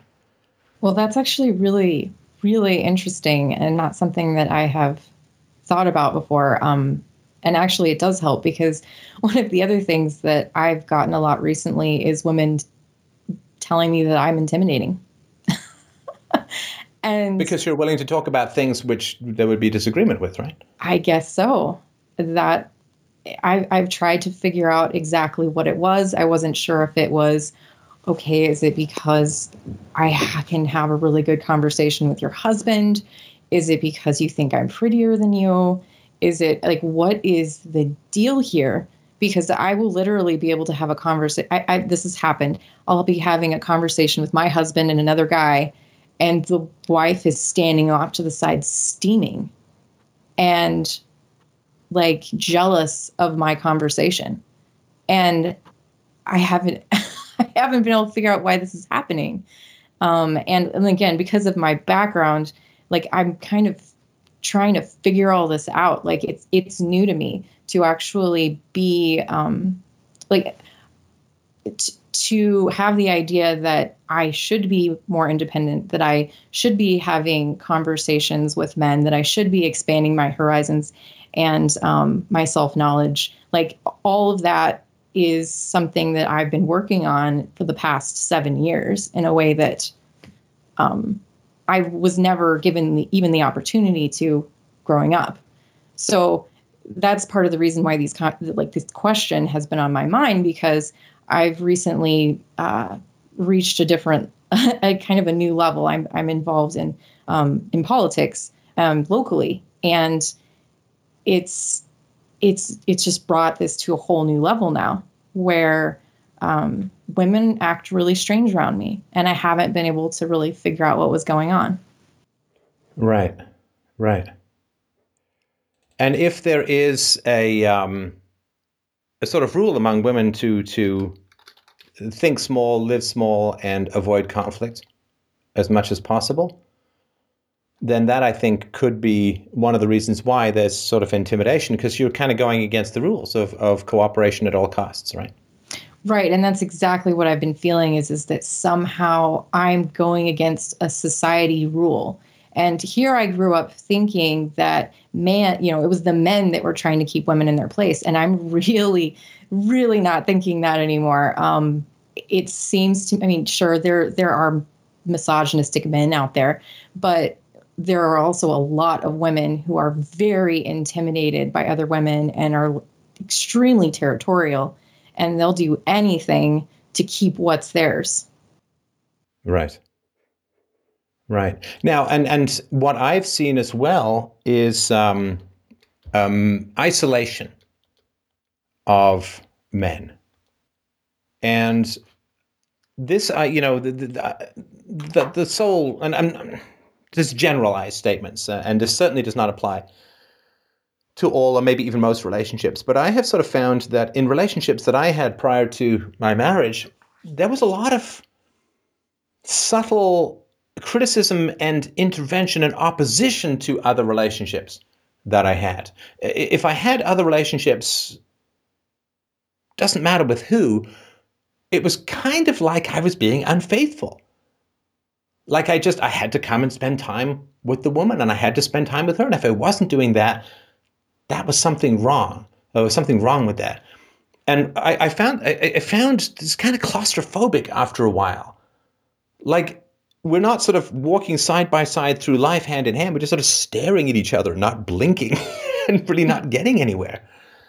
And what I found out eventually, and it's embarrassing how long it took, but without social support, it's hard to reinvent the wheel. But what I found out was that the crazier the woman, the more I was isolated, Liz. I don't know if you've ever noticed this, but where the woman was not acting in a positive, rational, loving way, the less she wanted me to spend time with other people. And this is, abusers really want to isolate their victims, so to speak. And I found that this opposition to me having relationships was really to keep me isolated, because my girlfriends would not want, it's not all of them, but the girlfriends would not want me to be around other people who then say, she's kind of crazy, right? Because, I might talk about the relationship. Yes, I do know a few women like that. I also know a few men like that. So Yes, I would yes, say it's absolutely. definitely, I'm not sure if it's just an insecurity thing. I mean, that's my dad all over, and he's a sociopath. So, Oh, yeah, I mean, well, there's different levels of crazy, I guess, and different reasons why people would be holding on to their man or woman so tightly. right. I'm sorry I thought of a poem that I wrote many years ago. This is not about you, but this is about this idea of the conformist woman. And this is, I was thinking more of women in Arabic countries and so on, but I'll read it to you and tell me what you think. I wrote it many years ago. And the poem is called Just Until. Born a free soul, she reared to her father, bowed to her husband, flowed over her son. Rising early and young, she had warmed the coffee over the only fire she knew, and woke her masters with gentle apologies, averted eyes, and downcast breasts. A piece of perfect self-made plumbing, the waters of her life disappeared without a murmur, sure that in the sewers would be her reward. One cold morning in a distant home, when the angel of procrastination came, she fled toward her reward. And just before there was nothing left to find, she found no banquet for the starved, no crown for the abdicated, and far too late she railed against the chilling regret of quietly discharged atoms. So for me, and I was thinking because of the religious history, this idea that you'll get your rewards later, sister. You know, you are a subject to the man as the man is subject to God. You'll get your reward later. And I think at the end, I think there's this great, you realize we're not tumbling into heaven. The chilling regret of quietly discharged atoms. Hey, you had your life, you're discharged. And I really like the idea, not to praise my own poem too much, but I really like the idea, or found it powerful, that heaven is an angel of procrastination. When the angel of procrastination came, that after your death you will get your reward. That death is the angel of procrastination. I really like that. Anyway, so I think that there is a lot of deferral in the lives of women, and you'll be happier later. I think you're right. No, I absolutely. I think that to a certain extent, that's what women think that they're supposed to do. And there's value in it, you know, in the long past. There's value in it. But we don't need it anymore. We have voluntarism, whereas before we had tribalism. Mm-hmm.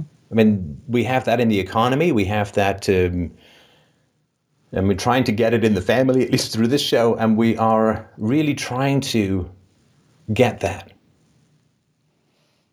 Yes. It actually really reminds me of my mom. My mom, you know, as I said, you know, she's married to a sociopath, and she just has this idea that she's doing the right thing, and she's just got to hang in there and, you know, stay with her man.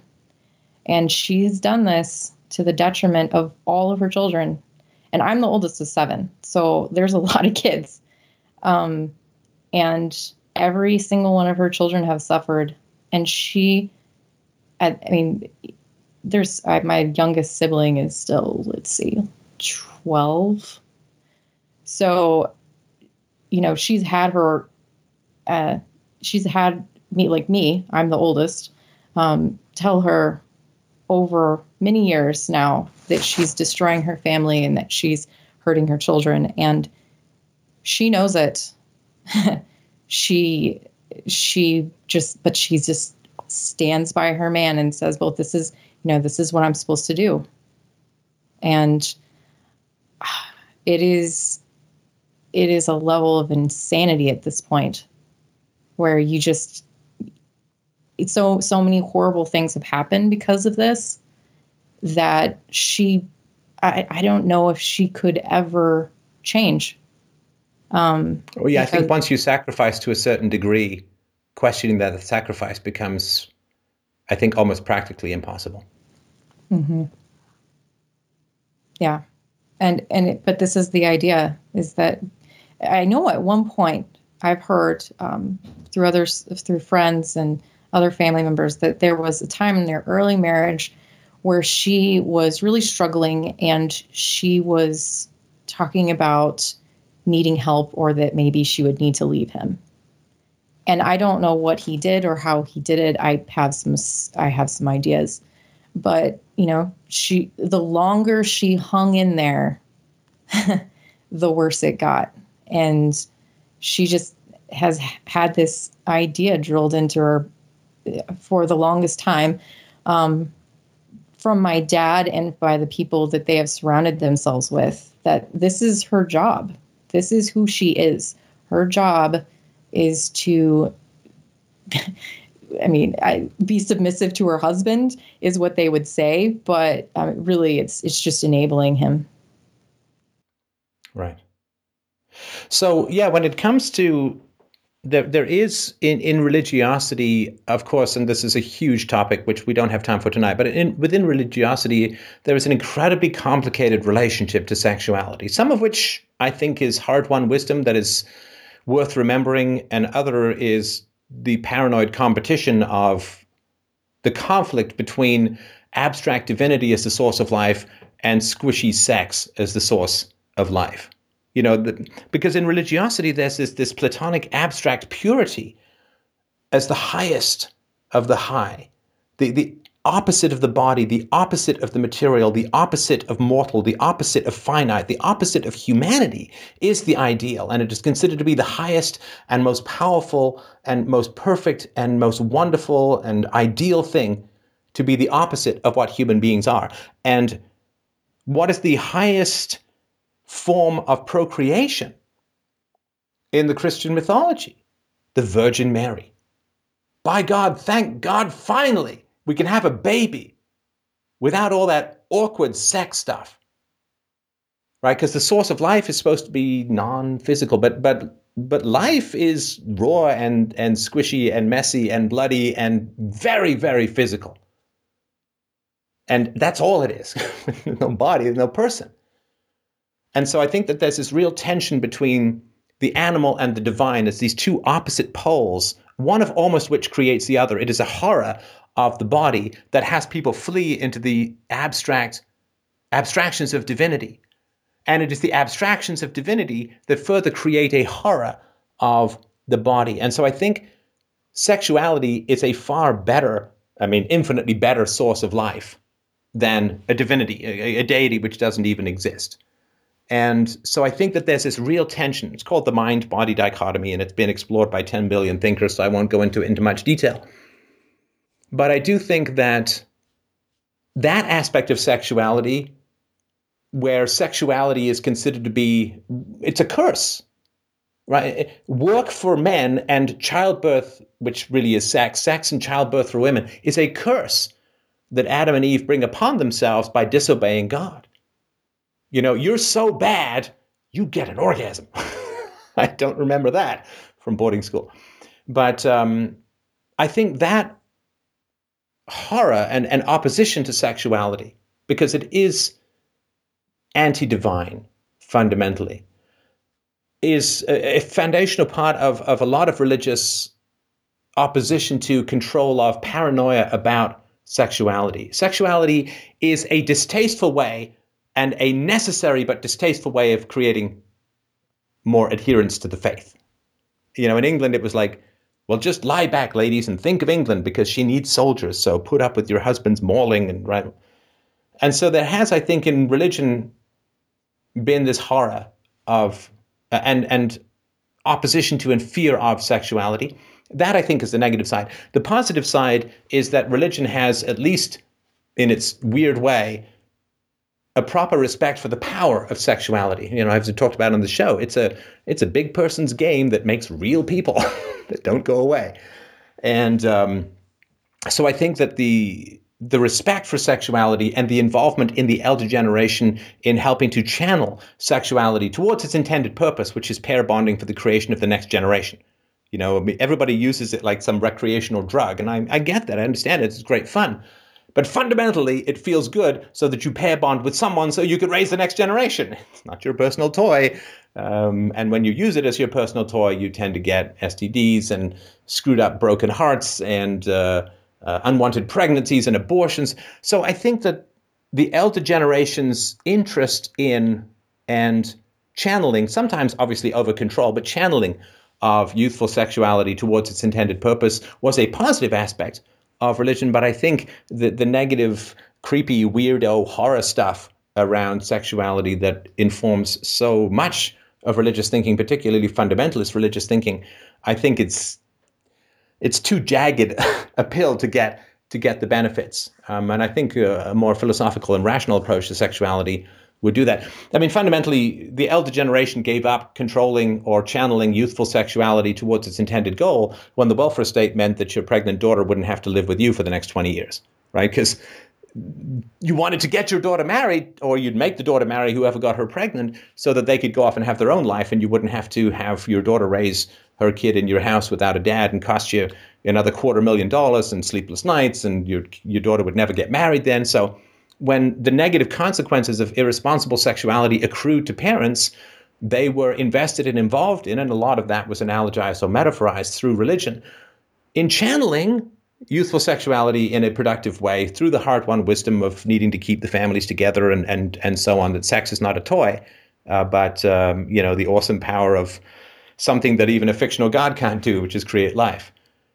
Well, the welfare state took all of that away, and people were kind of relieved and all that. So I just sort of wanted to pass that along, that I think that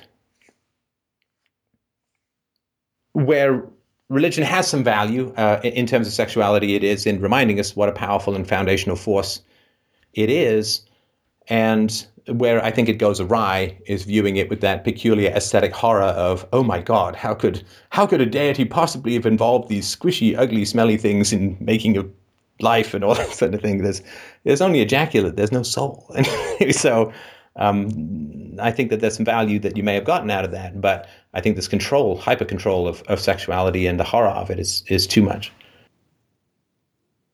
So when it comes to having relationships and friendships with people of the opposite sex, do you think that there is anything that we can do to, I don't know, help these relationships grow in healthy ways?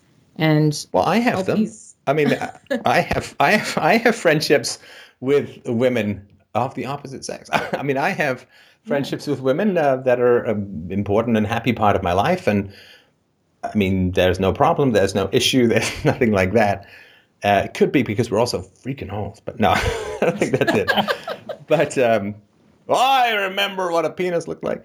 But I think that you can have relationships with people of the opposite sex and not have any sexual tension, but enjoy them for the thoughts and virtues and intelligence that they bring to your life. So I'm completely in agreement with you that if you have the right people around you, then that is fantastic.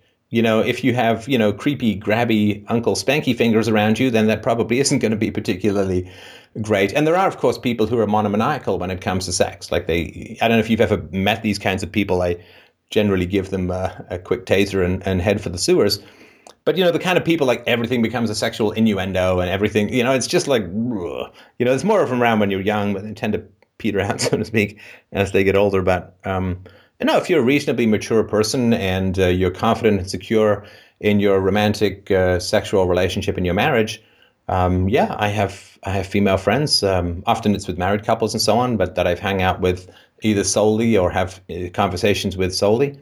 Great people, and happy to have them in my life. And we are friends and friends alone. And so I'm with you. I think it's perfectly feasible, but I think it requires a great deal of rational security in your romantic relationship. That makes sense. Do you think that there's anything that we can do to help our children towards this kind of thinking as they're growing? I mean, I don't know. I wonder if part of the reason why so many people struggle with this is because of things in their background. And I know I have a kind of a unique background, and that's in some ways I think it's actually helped me, because when I was growing up, literally, like, you couldn't barely talk to another person of the opposite sex. And if you did, it had to be absolutely above board. And you had to say exactly what you were thinking it couldn't go in any way inappropriate. So I have a lot of experience being just friends. I'm very good at it. I know when things are going the wrong way. I know how to turn them the other way. I'm wondering if that's just not something that many people have been taught. And I think that it's definitely taught me to an extreme, and it wasn't necessarily always a good thing. But it is something in my experience that I've wondered if it is influencing the way I interact with people now.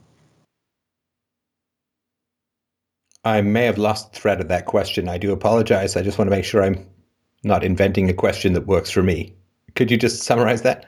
Oh, sure. I'm just saying that I'm looking at my husband here going, did that make sense? It did in isolation, but I'm still not sure exactly what to answer. So it could be me completely. So don't worry about that. But just make sure I get it. Sure. I'm just saying I'm wondering if part of the reason why I interact with people on this level, and it's very easy for me, is because to a certain extent that's just how I grew up. Literally, right. Like, we had to be very careful about how we spoke to each other. It had to be very above board. I mean, my parents wanted me to court and or be betrothed. So it was in our culture that we didn't tempt each other. And so to a certain extent that wasn't good, but that is my experience. And I wonder if it is to a certain extent guiding me now. But my question was specifically, are there ways that we can in a healthy way, help our kids in this as well, to have good, healthy relationships and ideas of the opposite sex? Yeah, I mean, I think that just if you have those relationships, then your kids will understand that those are the relationships you can have. You know, it's like, well, how do you teach your kids English? You speak English to them. you instruct them in it. And so I would say that have those relationships, and where there is insecurity on the part of other people about those relationships, and I look to the partner. Look to the partner for the most part. I mean, it'd be a fascinating conversation. I was thinking about the couple that you had the conversation with the guy's like, well, you asked me what music I would like to listen to, so obviously you want me. I mean, that would be, what? Tell me more. You know, like how does this come about in your mind? I mean, and they'd have to be really ruthlessly honest. I'd put a little bit of odds on the woman saying, the woman being uncomfortable with that, and yes, the man absolutely. not so much. And so I would explore that and see if that can be sort of teased out. And it would be, I think, very important, because I think it can show an insecurity, and all insecurity is an opportunity for improvement. That's what insecurity is. It's an opportunity for improvement. If you care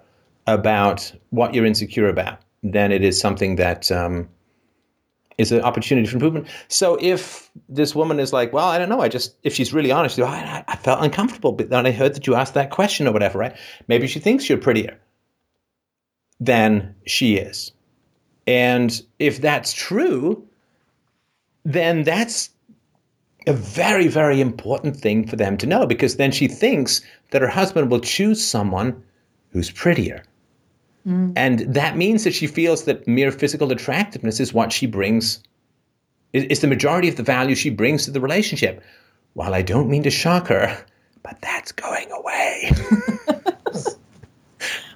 Well, I think we all know that, you know, there's not a lot of Margaret Thatcher pinups I mean, Margaret Thatcher in a bikini thong. So if she feels that the majority of the value that she brings to the relationship is physical attractiveness, then she's going to feel concerned about other women who are physically attractive. But that's the least of her problems, right? Or she might say, well, you are more into the things that he's into. Well, what an opportunity to get more into the things that he's into. You speak philosophy, and I don't really talk about philosophy with him. Well, instead of getting upset with you, how about learning how to talk about philosophy with him more? So if it comes from her, then she has an opportunity to examine where she feels she's falling short relative to you and work to close that gap. I think that would be a great. Now, if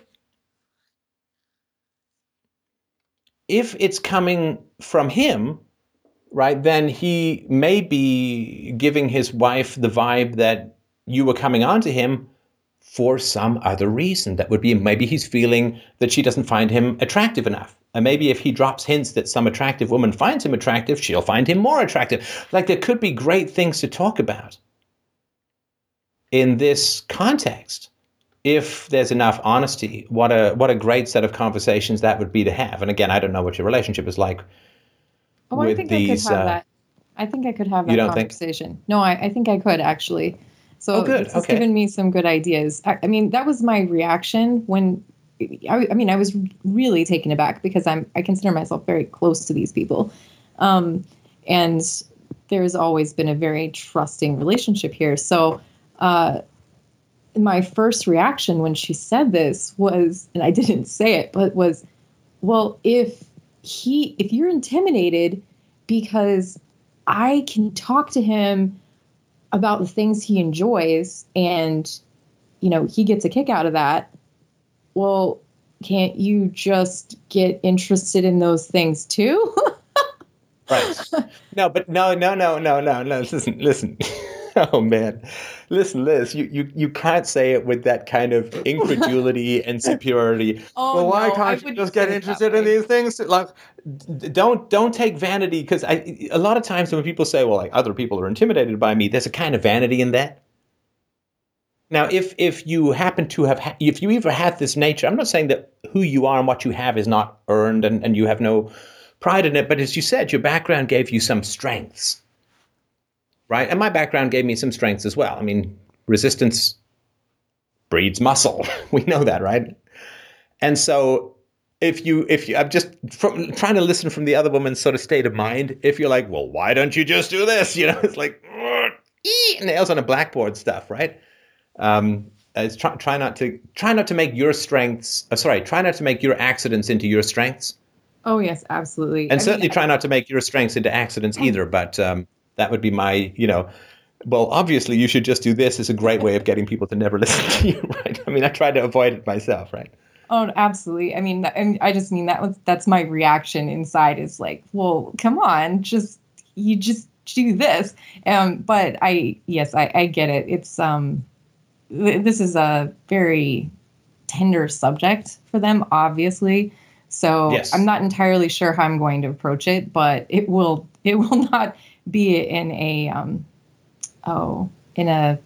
offhanded or no, and not in a superiority kind of way. Like, I can't believe you would think that would be any kind of come on from me. I was only talking about, like, that's just a great way to get people to tell you to fuck off in their heart of hearts, even if they nod and listen politely, right? So I think curiosity, because if you don't know something about their relationship, that's a deficiency of yours as well. And that's the great thing about intimacy is you change someone and your relationship with them simply by learning more. That's why intimacy never ends and can be a lifelong pursuit and endeavor. And this is why monogamy can be so great. So that would be my thoughts and suggestions. But yeah, it sounds like you'd have some great conversations about this stuff. Thank you. This has been a really good time, actually. I think this has helped me get some clarity on this.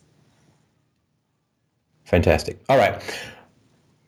Now, Caleb, thank you for not dominating the conversation totally this time.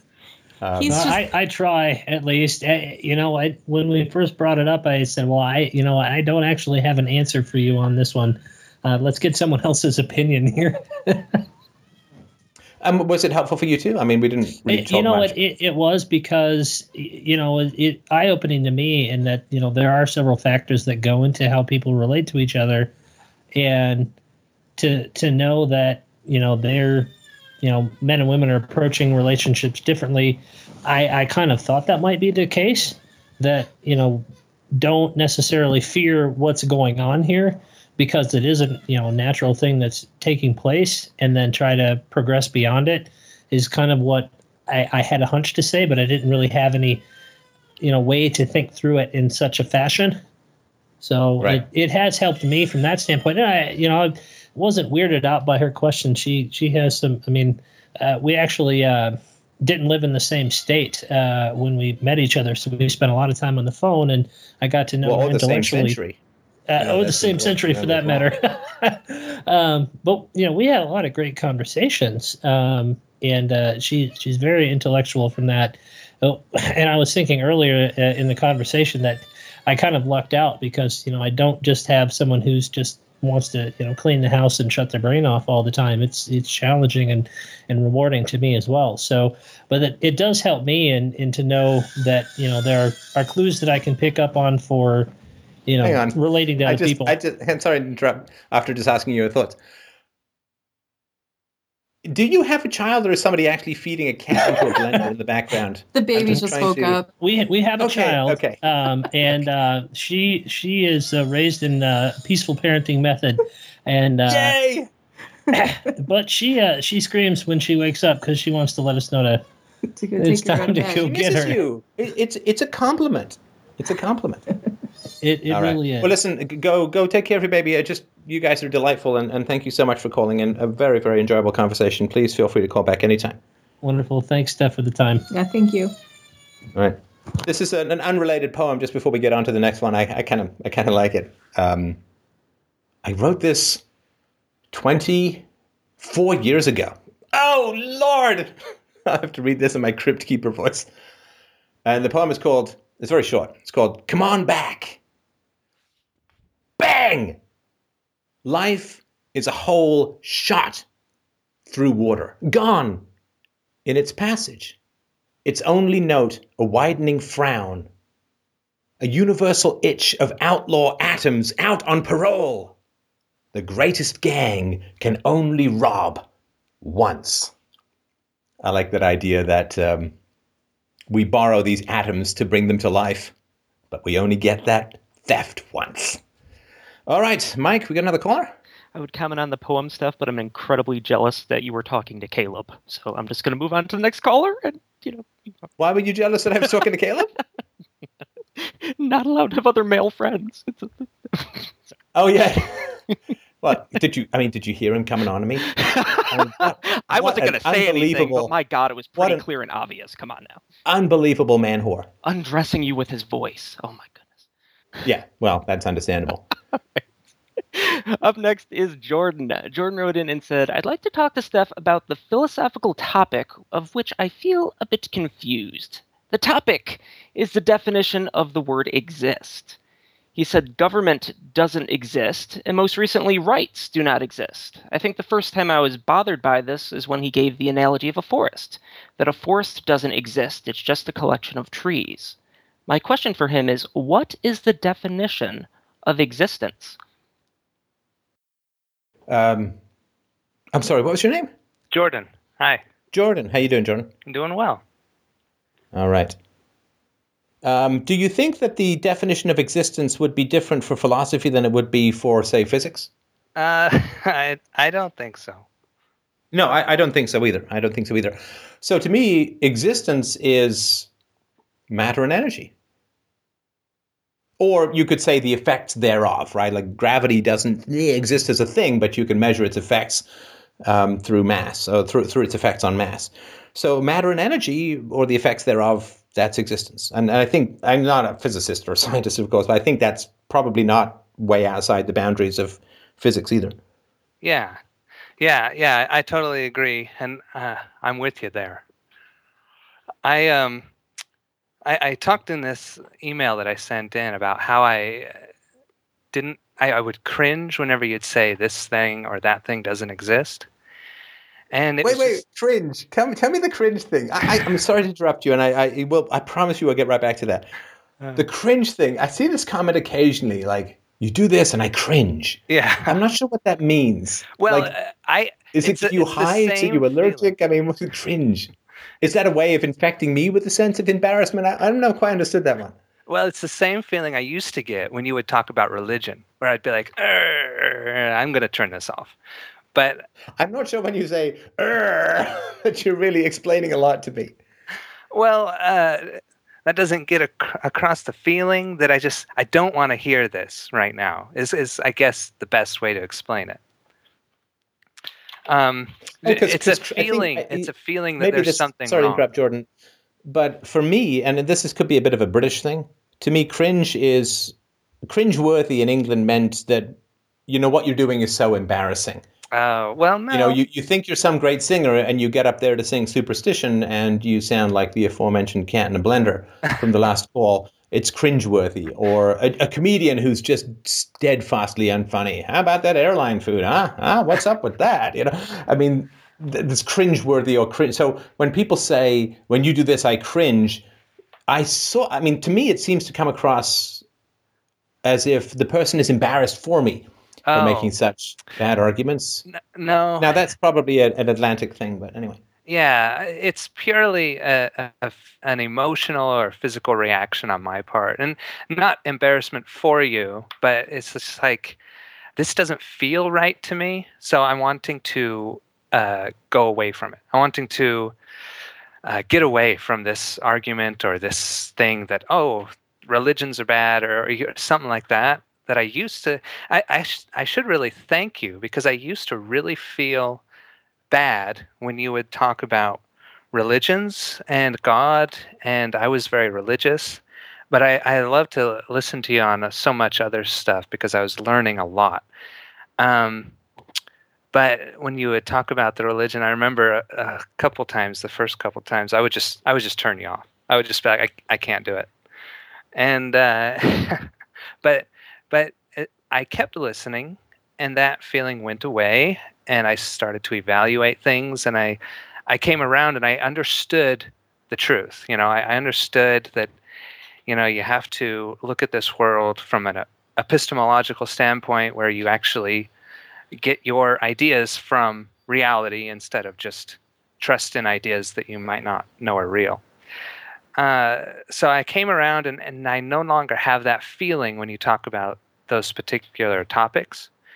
But the reason I opened up my email with that little statement is that I still get that feeling when you talk about things not existing, and it hasn't gone away. And so I'm calling in to say,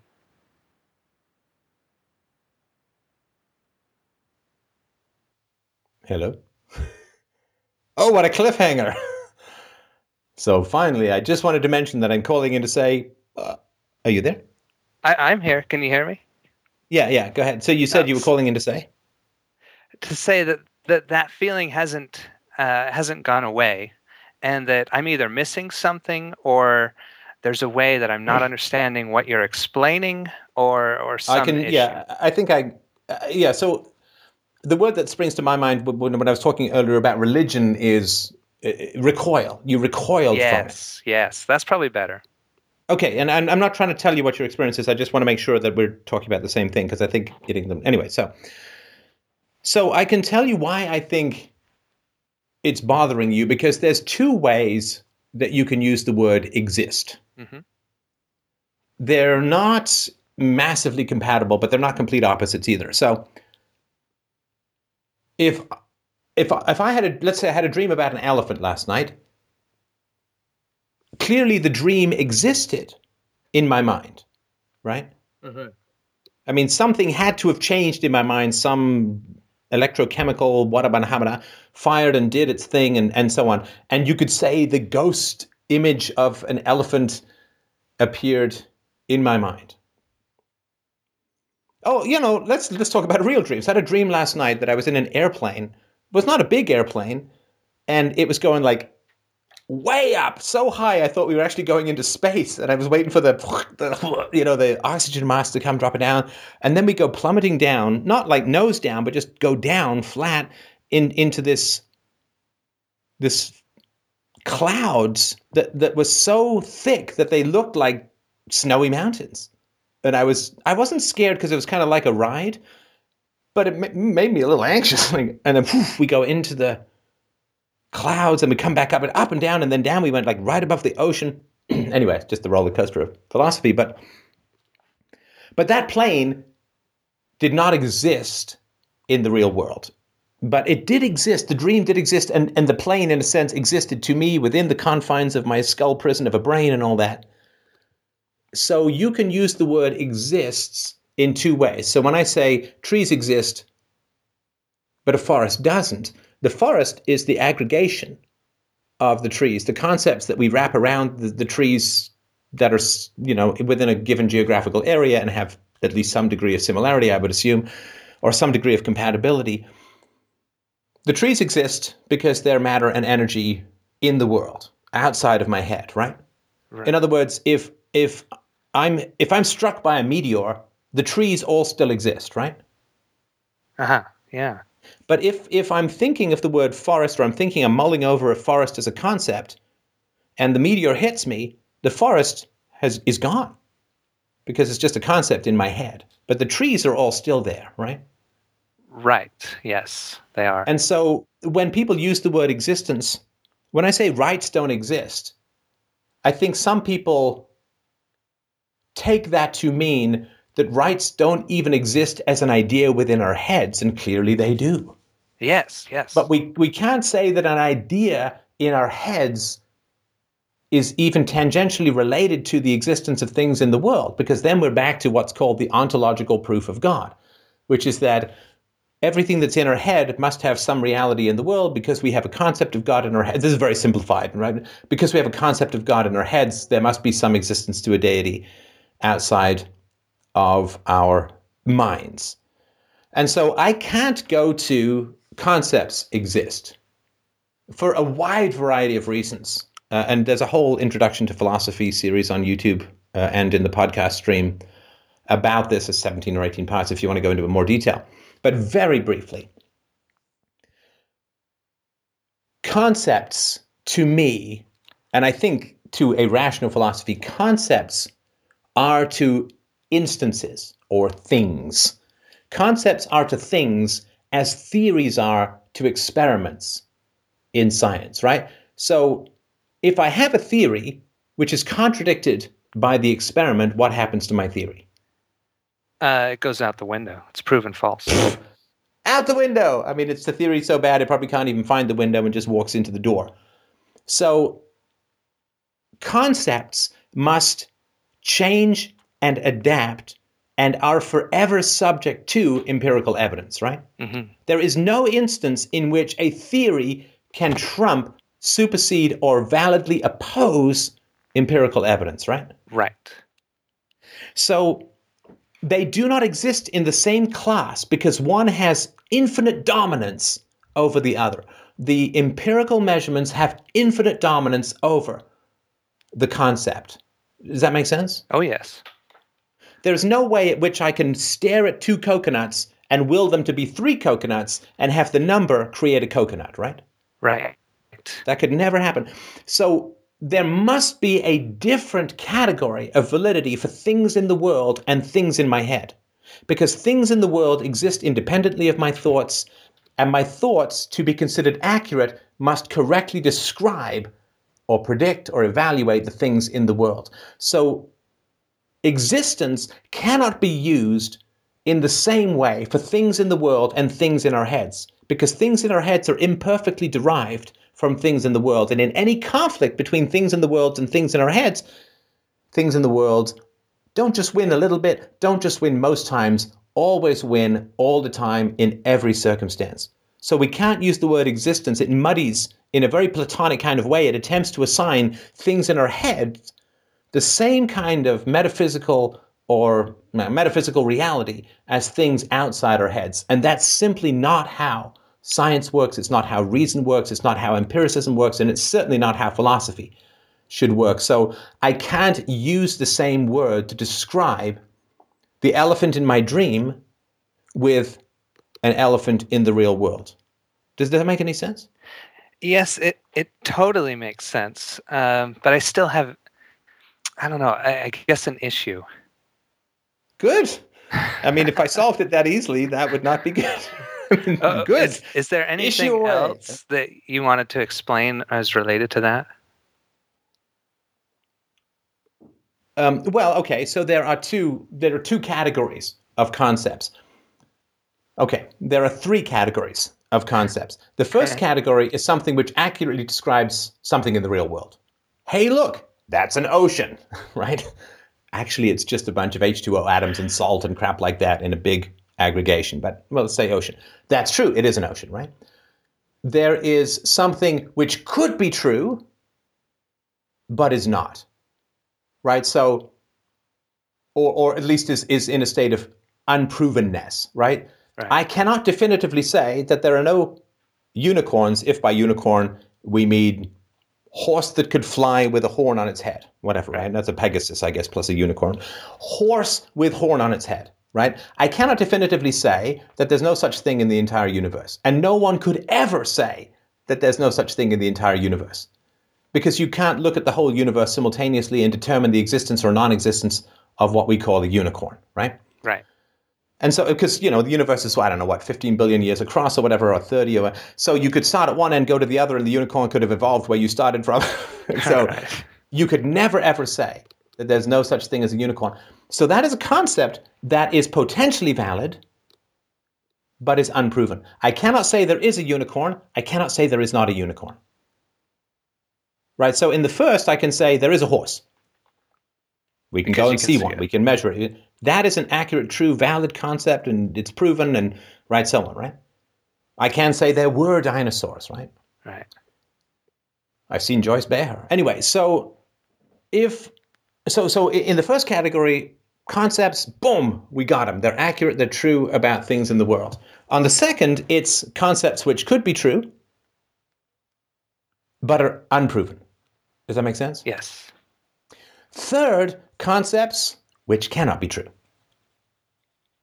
There will never be a square circle in the universe, and please, people, stop emailing me your ridiculously complicated geometrical drawings. There are no square circles.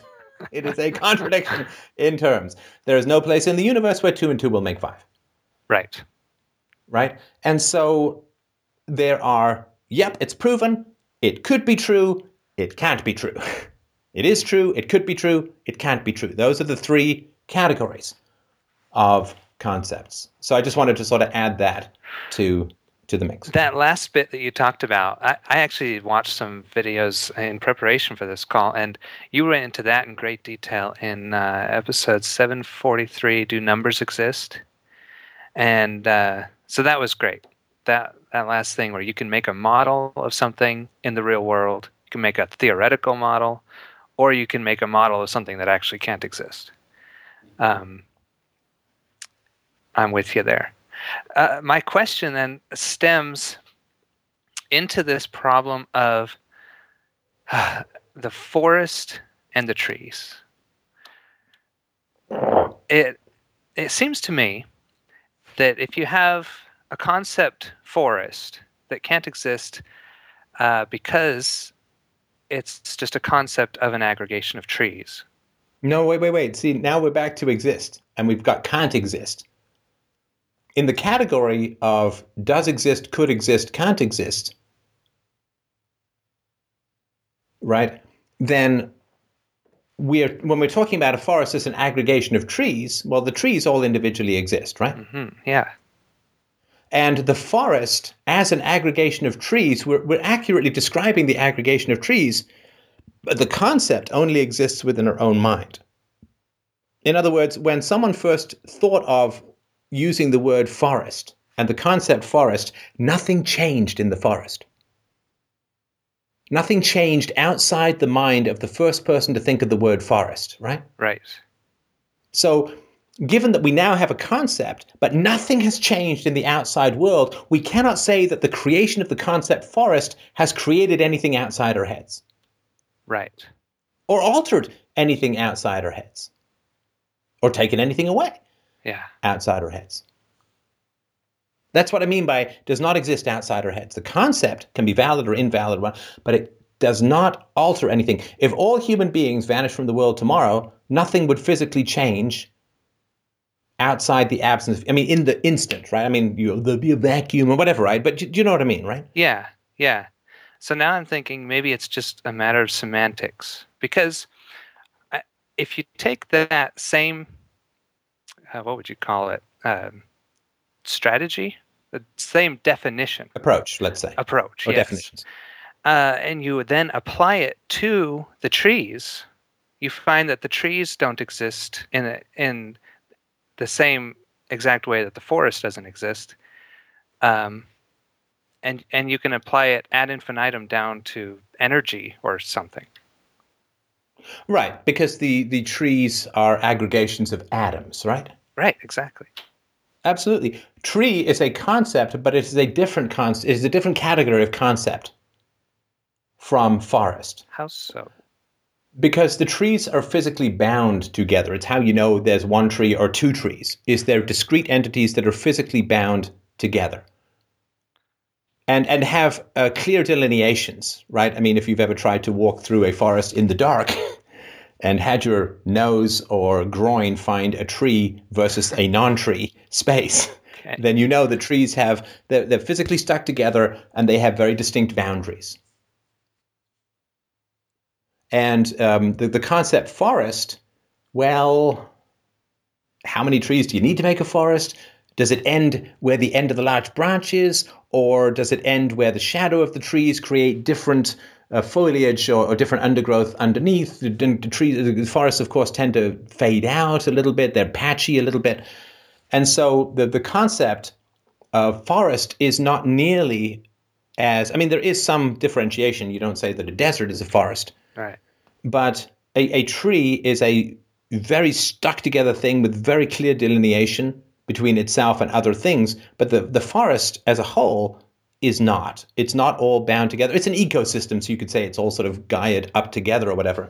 But it's not stuck together in a physical way the same way that a tree is. In the same way, you can kill a person, but you can kill a number of people, but you cannot shoot into a crowd and only hit the concept crowd, right? Right. A physical person is stuck together, which is why I'm, keen on maintaining my physical integrity, having other people not borrow organs or, whatever. And so a physical person, we're all stuck together and clear delineation, right? If you doubt that, you're not going to make a very good boxer, right? I hit air, right? Huh. Or as Muhammad Ali used to say, just because I love quoting Muhammad Ali, man, I'm so fast the other day, I switched off the light. I was in bed before the light went out. So a physical person is stuck together. But the concept of crowd is kind of loosey-goosey, right? Clearly 10,000 people in a hall, in a square, it's a crowd. 12 people, probably not. 3 people, no, whatever, right? Right. And so it's kind of loosey-goosey. And the edges of it aren't physically, it can come and go, right? It's not something that's strictly defined by physical attachment and by clear delineation between the object and what's not the object. I'm having a hard time with this delineation because couldn't you say... Wait, hang on. Are you having a hard time with what we're talking about now, or are you having a hard time applying this universally, which I admit obviously is a challenge? Oh, maybe both. Let me just explain it. Well, no, hang on. Okay, but first, do we at least you accept that the tree is a stuck together thing, right? No. I'm sorry. It's not. I'm sorry. Okay, no, go for it. Tell me more. Well, the reason I'm having a hard time is because the tree, if you scale in, you see that the atoms are extremely far apart and the parts of the atoms are extremely far apart relative to the trees in a forest, relative to their size. So since most everything is sorry, let me make sure. I'm sorry to interrupt you. I'm sorry, I'm not trying to trip you up. I just want to make sure I understand. So, of course, there's massive amounts of space between atoms. Right. And what you're saying is the atoms are further apart in a tree than the trees are in a forest. Relative to size, yeah. Right. But it's not the proximity of atoms that gives things solidity, right? I mean, the question is, if there's so much space between atoms, why can't I walk through a wall? Right. Yeah, it's the right. But you know the answer to that, right? Which is that there are all these forces, and again, if I go one step further, I'm going to sound even more like an idiot within the realm of science. And I read this explanation some time back. But there's all these, forces that right? Atoms aren't just like two nebula could sweep through each other, and the stars are so far apart that the odds of them influencing each other in a significant degree is pretty tiny, right? Right, exactly. And they're like two clouds, but that's not the way stuck together matter is. You can't pass through it because of all the forces binding it together and their effect on each other. And I apologize if someone Mike, if you can find a better explanation for this or whatever. Why can't atoms widely spaced, or why can't I walk through a wall kind of thing? But there is a difference between atoms that are stuck together and trees, which are disparate entities. Because you can walk through a forest, you can't walk through a tree, right?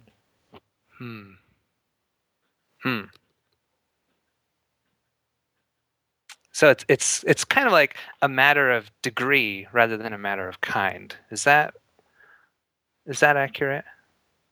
Well, I mean, the only thing that exists outside of our head is matter and energy and the effects thereof. Yes. Right?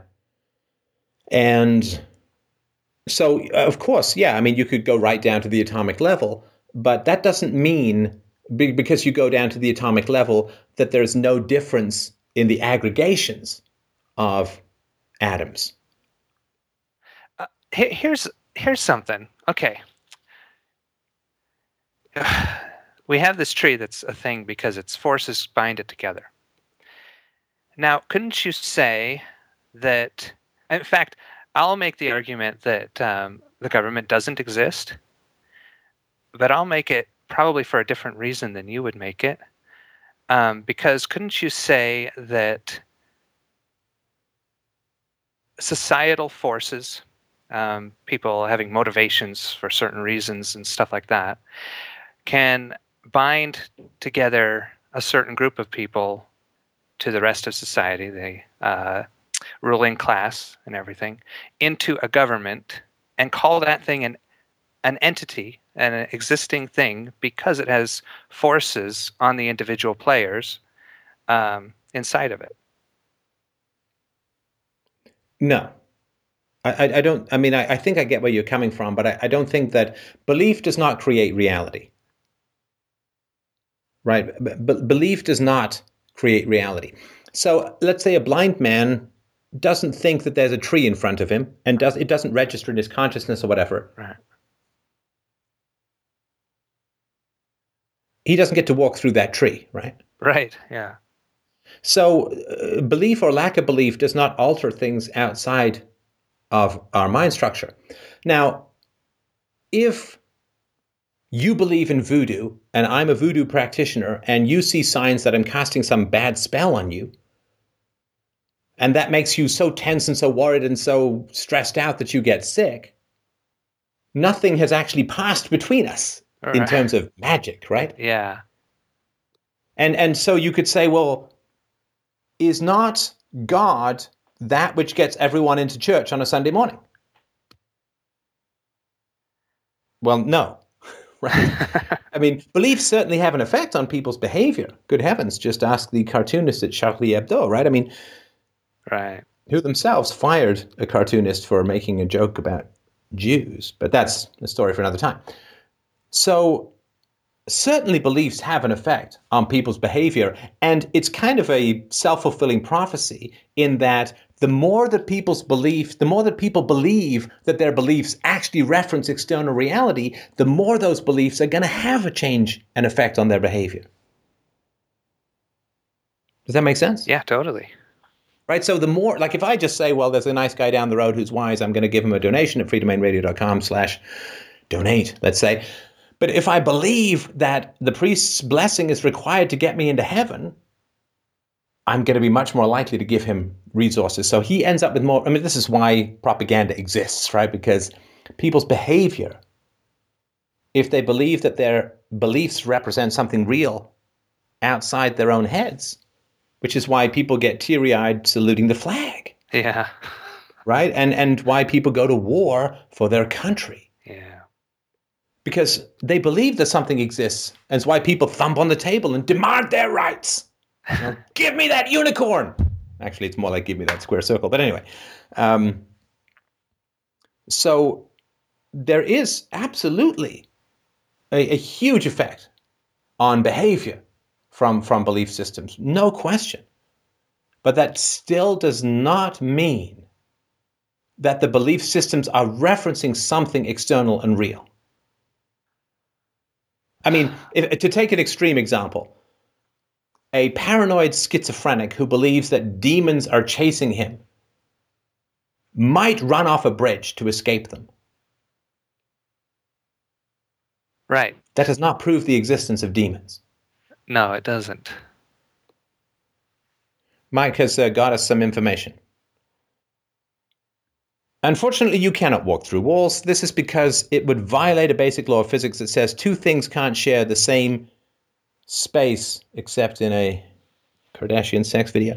But aren't atoms mostly empty space? Couldn't you just slip into that space? Unfortunately, no. It's true that atoms are mostly empty space.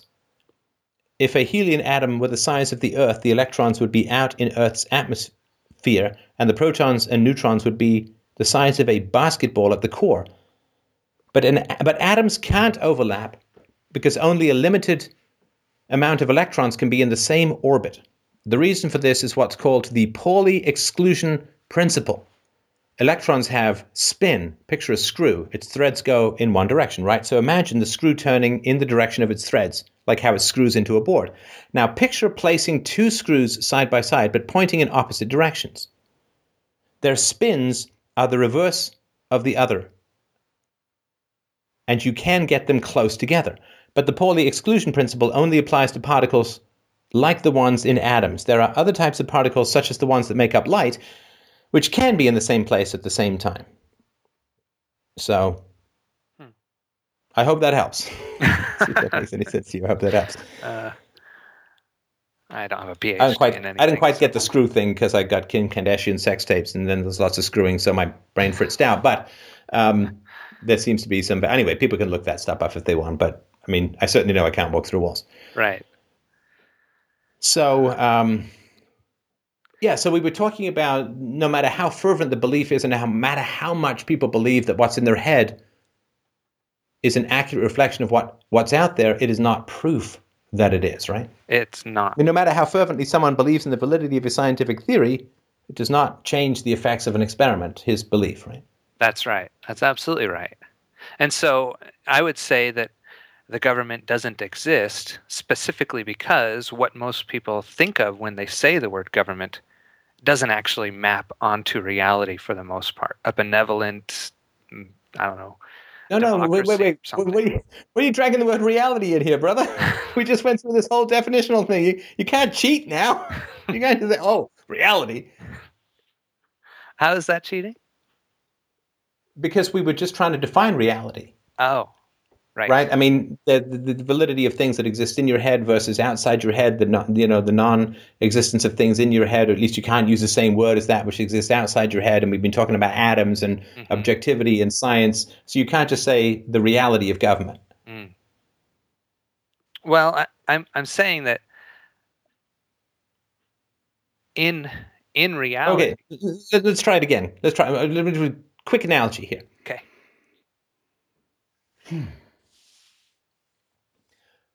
A bunch of crazy people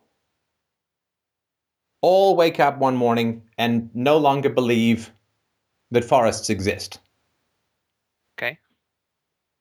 Does anything change? Nothing changes. Right, just the beliefs in their head, right? Yeah. A bunch of people wake up believing the trees don't exist and start running through the woods. Right? Right, they get hurt.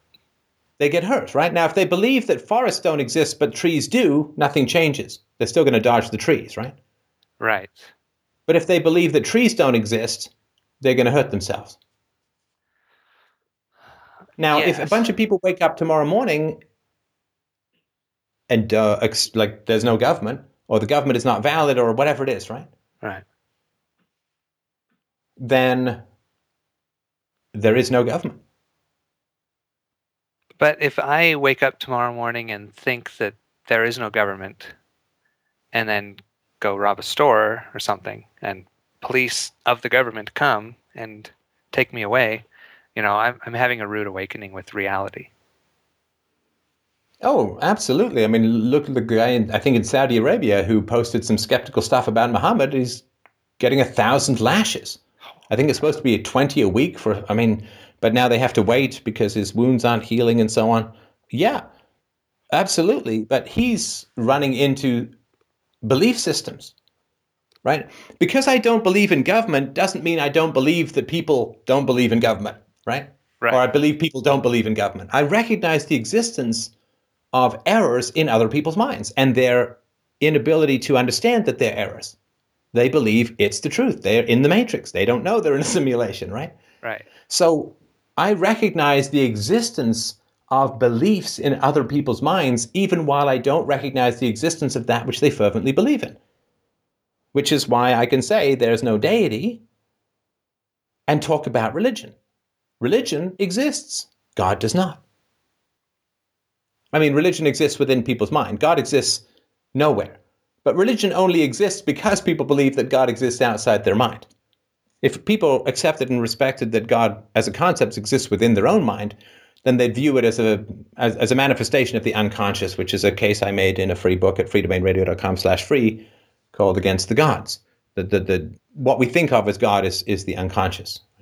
Where we all came from, it's bigger than us, it's collective, it's universal. We ask it questions, it gives us answers, it has deep instincts, it is the source of all life, and we are birthed out of it. It creates us because the unconscious precedes the conscious mind in our development as individuals, and blah, blah, anyway, the whole thing.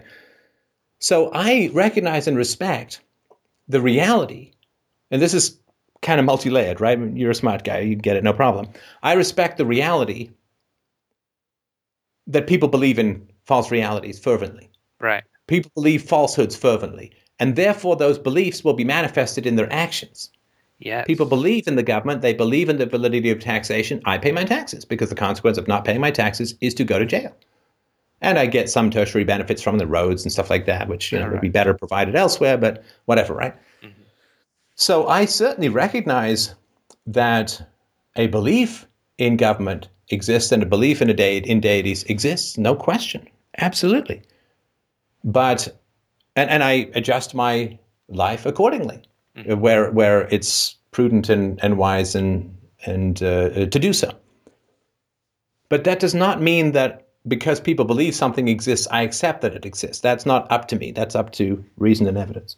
So maybe my misunderstanding is really just in the definition of what government is. Because I get the God thing. I mean, other people can believe in God and then give you lashes if you speak out or whatever. But I'm having a hard time relating to how that relates to the government. But if you define the government as people's collective belief, then it does not exist, because we already established that belief does not exist outside the head. Well, if you define the government as people with guns and blue uniforms and a legislature and people signing bills, then you would have to say it does exist, because each of those things do exist, right? Right, exactly. Okay. So it's a definitional semantic thing. But well, see, no, I hate to push back, and again, I hate to be annoying. No, that's fine, Jordan. But when people say semantics, they usually mean unimportant, nitpicking things which don't really matter, but which seem to matter to other people. No, it's definitions. Just... is pretty foundational, right? It's not semantics that the word red can't be used for the color blue and have anyone make any sense. Right. Or for unicorn can't be used for proton, right? Yeah. It's not semantics, it's definitional, right? So, and again, this might be a cross-pond issue, but, it's just semantics usually seem to me like nitpicky, annoying definitions that, refuse to be relinquished by people who've lost a debate. I'm not putting you in this category, but it's more than semantics as in unimportant definitions. Well, I just don't think I'm as well versed in my vocabulary as you, so I just grope for the words if I can get them. Okay. But you said we established the fact that concepts. What did you say? We've established concepts don't exist outside our heads. Right. Okay. We've established the fact that concepts don't exist outside our heads. But concepts. I mean, the fact that it's a concept doesn't mean that it doesn't exist outside our head. I'm sorry. Yes, it does. Yeah. It does. It does, because a concept by definition is a mental action or abstraction that requires rational consciousness. It must be within consciousness. Oh, right. Right. Oh. A rock cannot contain a concept. Right. Right. Yeah, that's right. So, and an ant cannot contain a concept. I mean, the degree to which dolphins and apes, I don't know, right? Maybe. But in the way that it's used philosophically, an ape may have a concept, but it doesn't have the definition of a concept, if that makes sense. If I was to say that you see the world and then you make a mental model of it, is that the same thing as a concept? Well, a concept more technically, and I don't want to get into too much technical discussion here, but a concept is when you take an attribute of an instance and you extrapolate it to include all like instances. Oh. Right. So if you take the concept of volume, right, well, that's things which occupy space in a three-dimensional environment. Right. And it's a measure of the space that they occupy. If you take a concept like length, right, that's all things that aren't dots, that aren't one-dimensional. And all of those things will have some aspect of length. If it's a line, it's the whole thing, right? If it's a square, it's, I guess, two things. If it's a hexagon, it's whatever, right? So it's taking the attribute of a specific instance and extracting and universalizing that abstract. That abstraction to apply to other instances with similar categories. So that's really what a concept. I mean, a mental model of the world. You know, you could draw. I don't know. You could map out your proposed model train set. I'm not sure that would be the definition of a concept. That would be a mental map of the world. Or, you know, Peter Jackson or I guess originally J.R.R. Tolkien mapped out Middle Earth. That doesn't make that necessarily a concept. So okay, you try to make it as wide and generalized an abstraction as possible. And so numbers, of course, are extracting particular instances which can then be applied to all discrete instances of anything, right? And so yeah, more technically, that's what I would frame a concept. A mental map of the world may not be specific or universal enough to be a good stand-in for the concept of concepts. Ooh, look at that. Man, so many layers. We've now got our head up our own ass so far. We can see out our own eyeballs again. Okay. Well, I think I'm getting it. So, because government is a concept, it doesn't exist in the real world. Right. And if you and I have a contract, there's nothing that binds us together, right? I mean, if we're Siamese twins, we're co-joined, right? Even if we tie a rope to each other with something that ties us together, however temporarily. A contract is an agreement. You exist, I exist, the contract exists. But the contract doesn't bind us together. The social contract doesn't bind us together. Right. Unless we believe in the social contract, right? Right. But that doesn't mean that the social contract exists any more than a belief in God makes God exist, right? I reject the ontological proof for God, and I reject the ontological proof for governments. Well, we all believe in it, therefore it exists. Nope, not true. That's the definition of the asylum mates running the place because they're in the majority, right? So that I think is most foundational. Yeah, belief in governments exists, belief in deities exists, belief in all kinds of irrational things exist. But the definition of existence from any rational, empirical, scientific, philosophical standpoint cannot have as equal status that which is dominant and that which is submissive, right? The dominant is empiricism, the submissive is the concept. As I say, I've always said, concepts are imperfectly derived from instances, which means I can say the concept forest includes a blue whale. Yeah. I can say anything I want. I'm just wrong. It does not involve a blue whale. A blue whale might fall into a forest and we'd say, oh my God, a blue whale fell into the forest, not the concept forest now includes blue whales. Right? I mean, so I think we can't, for the stuff that exists in our head, there's no physics to dreams that you would ever present at a physics conference, right? Right. And the stuff that exists in our head is of a different order and different category from things that exist outside. And so when I say rights do not exist, people then think or get confused and say, and this is my fault, of course, since I'm the communicator more than anyone else is, people then may say, are you saying that people don't believe in rights? And it's like, well, no, of course not. We wouldn't be talking about it if nobody believed in it. It wouldn't be part of a conversation. It wouldn't be in the UN's Declaration of Hamana Hamana.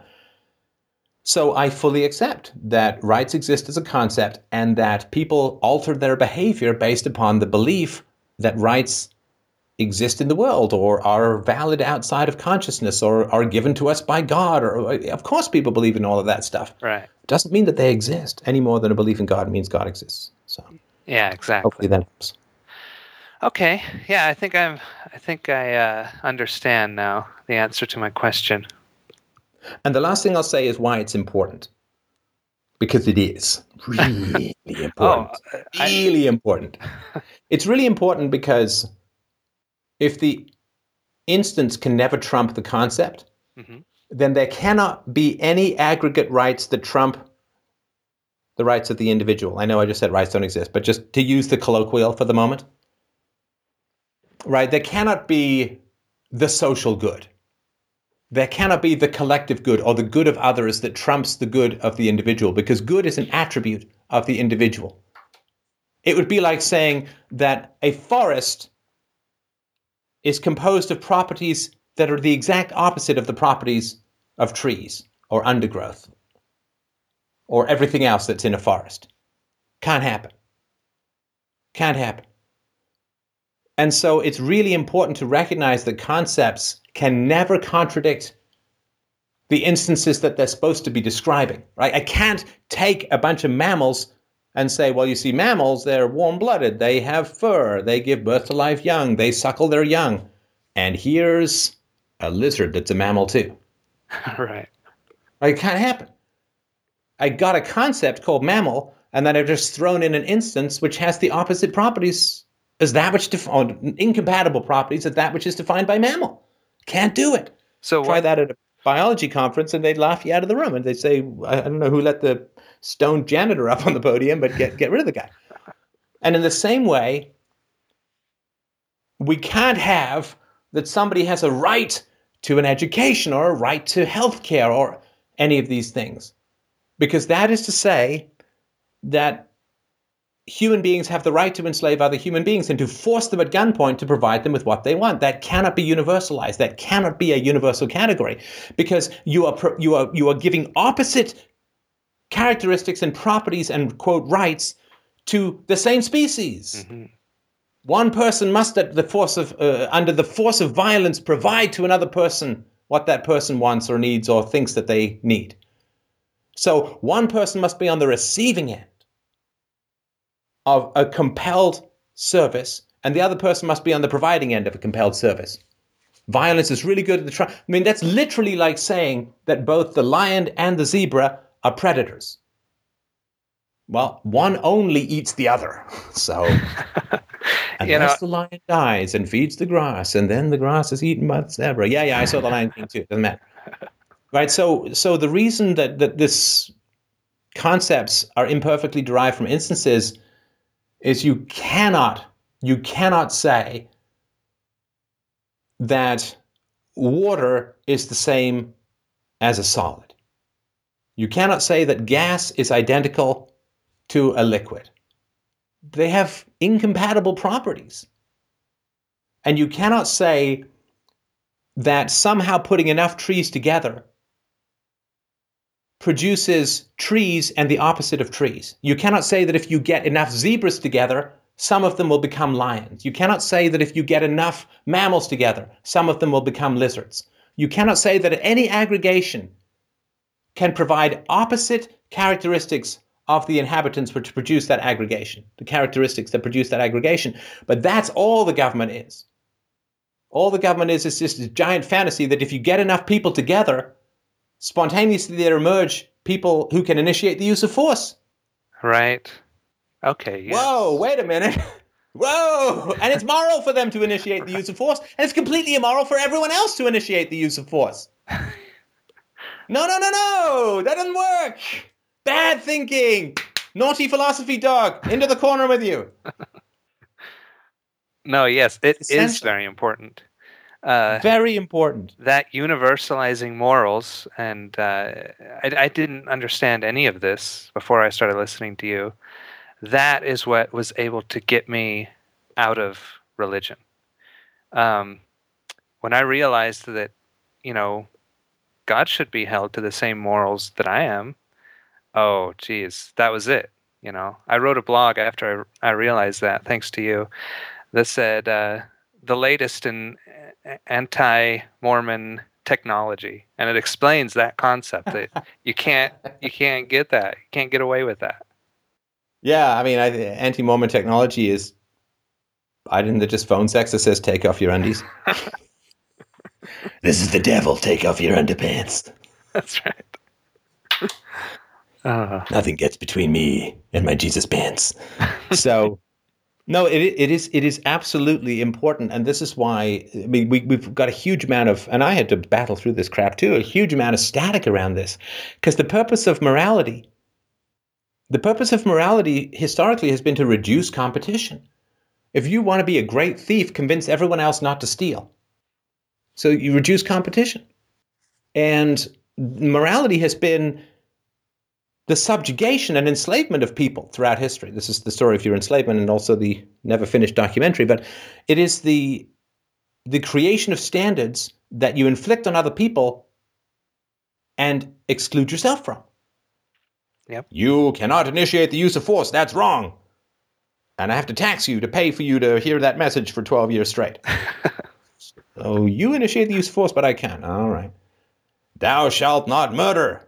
Ooh, those people are pissing me off. Here's all the known order in the universe. To kill you all. War is an abomination. If a private citizen does it, it's terrorism. If you get enough pirates, they morph into a navy. Right? And it is all about futzing with concepts and instances. I mean, that is the low-level, basic assembly algorithm of how we are so enslaved, is screwing around with metaphysics and epistemology. Everything else just flows from that. I mean, if you can get people to believe that countries exist and governments exist and social contracts exist and you can use different words for the same things, well, it's not theft, it's taxation, right? It's not crazy, it's faith, right? Whatever, right? Exactly. We got enough of us together, we can turn this craziness into a belief system. I mean, yeah, right? But it doesn't matter. None of that stuff. I mean, there are things that exist in the real world, and our concepts describe them. And if you fuck something up in that, you're just wrong. Yeah. Right? And if you say, well, the non-initiation of force is a really great thing, except for spanking and taxes and war and the provision of education and health, it's like, no. Start again. Right. Start again. Because the moment somebody's giving you universal rules and then slipping in unspoken exemptions to those universal rules, that is the infinite con job of history. That is the infinite con job of history. Let me give you another example. You may have heard of someone called the Pope. Yeah. Now, the Pope was talking about Charlie Hebdo and the shootings in France that happened recently. Well, of course, first of all, he said, well, you have the right to freedom of speech, but that doesn't give you the freedom to offend people. Really? Really? Oh, Mr. Pope, you can't offend people's belief systems. Okay, you worship a God who commands you to murder unbelievers. Yeah. You worship a God who orders you to murder homosexuals and sorcerers and witches and people who are cross-eyed and have too many freckles and God knows what. And now you're saying you can't offend people's beliefs? Are you kidding me? Read your book.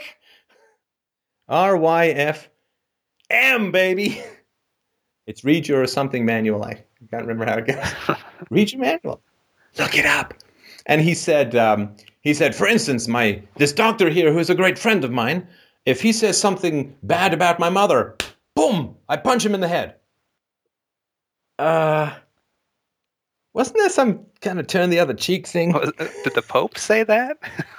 The Pope said, if this friend of mine, who is a nice man and a doctor, if this friend of mine says something bad about my mother, I will punch him in the head. Really? The Pope. Wow. Mister, turn the other cheek. Wow. I mean, that's not even an eye for an eye. He didn't punch you in the head. I punch him in the head. Wow. And people wonder why I have questions about the degree to which religion will promote virtue and consistency. Remember, if your enemy asks you to walk a mile, walk an extra mile. Remember, if he asks for your cloak, give him your shirt too. Remember, love your enemy, not punch him in the head. I mean, oh my God. Oh my God. I mean, what can you even say? Not only that the Pope says this when the whole freaking point of the New Testament is to replace the genocidal deity of the Old Testament with the loves, hugs, and kisses and dewy-eyed baby Jesus of the New Testament. Punch him in the head for insulting my mother. What are you, in a Scorsese movie, for God's sakes? I mean, I know you're Italian, and it's a tea-cozy mafia, but don't make it so obvious. Punch him in the head. I'll punch him in the head. I'll punch him in the... I think Jesus would punch him in the house. What would Jesus do? Punch him in the head. Get your fucking shine box. Punch him in the head. God. And the fact that he said something like this, hey, okay, so he's only 9,000 years old and he's only been studying the New Testament and love your neighbor and love your enemy, right? Do good to those who do harm to you. He's only been studying this for approximately 8,000 or 9,000 years, given his approximate age. But everyone can make mistakes. Who calls the Pope on violating one of the basic commandments of Christianity? Nobody. Love your enemy. Turn the other cheek. Oh, punch him in the head. Punch him in the head. And nobody's calling him on it. That just shows that. Because either God said, punch him in the head. I'm rewriting this thing. You know, Jesus, sonny boy, went way off the reservation as far as that shit goes. I mean, I am a fire and brimstone son of a bitch. I fought sulfur and explosions on anybody who disagrees with me, and a good time a number of people who do agree with me. Fuck this New Testament shit. We're going back. We're going Old Testament. We're going to go medieval on humanity's ass. I told the Pope, we now punch people in the head who insult your mother. It's all over. Let's reverse it. It's all done. Forget it. Back it up. Beep, beep, beep. Jesus done. Back to Old Testament. Now duck and roll, babies. Because we got Skyfire until the end of time. So either God told him to do that because he's the Pope, he's infallible, everything he says must be true because the God, has his hand up his butt. In which case, well, that would seem to me a bit of a theological crisis in the realm of Christianity, wouldn't you say? That's the whole point, is he came to bring the good news of resurrection and the new ethic, as Nietzsche called it, the resentment ethic of the slaves. I've got no power, so I'm going to worship powerlessness as a virtue. Overturning the New Testament. We're going to do something else now. Jesus is not correct. Sorry about that. Threw you off there for about 2014 years, but, 2015 years now. It would seem to me a bit of a theological crisis now if you don't love your enemy and turn the other cheek, but you punch someone in the head who insults your mom. Seems like, did God change his mind, or is the Pope fallible? If the Pope's fallible, and nobody calls him on it, what the hell is the point of all this ethics? Love your neighbor, turn the other cheek. Love your neighbor, turn the other cheek. Walks a mile, walk 2 miles. Do good to people who do you harm. Love your enemy. What is there, like 1 billion Catholics in the world? Why are people not completely up in arms about this gross violation of the entire essence of Christianity. Well, why do you think they can't see the universal necessity of morals, and even just in this instance? Well, I mean, because they are trained to universalities plus exceptions. I mean, the problem with the Old Testament is that the whole point of the Old Testament is to have a God who violates his own moral rules, so that people will bow down before a secular state that violates its own moral rules. That's why it works. That's why it's a successful religion, because it serves the only power that exists, which is secular power. And there's secular power in the church, and there's secular power in the state. And so, when I was younger, I'm like, wow, I wish the Old Testament were more consistent. But no, that's not the point. The point is to train people to exempt teachers, parents, priests, and politicians from the moral rules they claim to be universal that they continually and bloodily impose on everyone else. Thou shalt not hit. Thou shalt not steal. Now give me your money or go to jail. Kidnapping is wrong.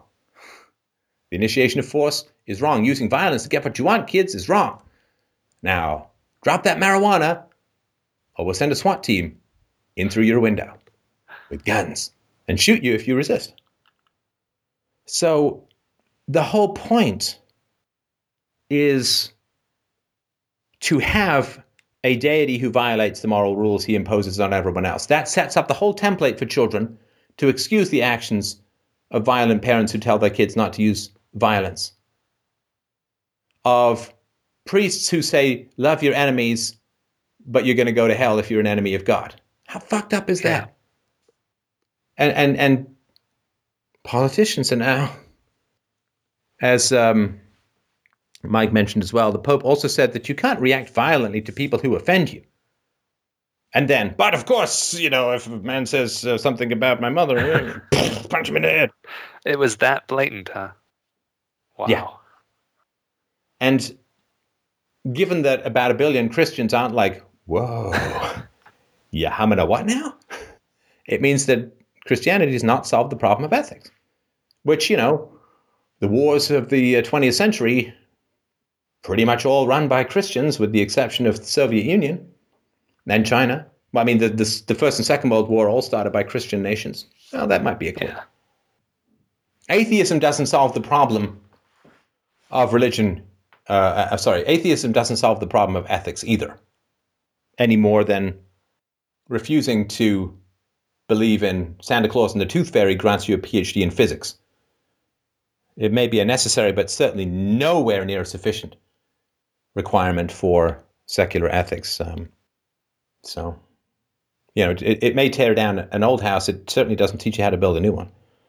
How was the call for you? It's very good. I feel like I kind of have a hobby in artificial intelligence. And so everything that I think of when I think of existing and concepts and models, I think of it as in an artificial intelligence, or just a regular brain intelligence, looking at the world and coming up with a mental model of what it's seeing, and then experiencing that mental model. And so this idea that concepts are this universal thing, extrapolated mental models into some universal concept, I guess. So you're thinking of a robot negotiating around a room of blocks. It has to create an internal model of those blocks in order to be able to navigate. That's right. And the model it creates. But that's like radar. That's like radar or sonar or something like that. That's not a concept, right? It's not a concept. So this is a new idea for me, actually. So I have to evaluate it and think more about it. But it was a good call. Yeah, and I mean, to me, my daughter is an unbelievably fascinating experiment in the growth of philosophy and the growth of concepts within a child's mind.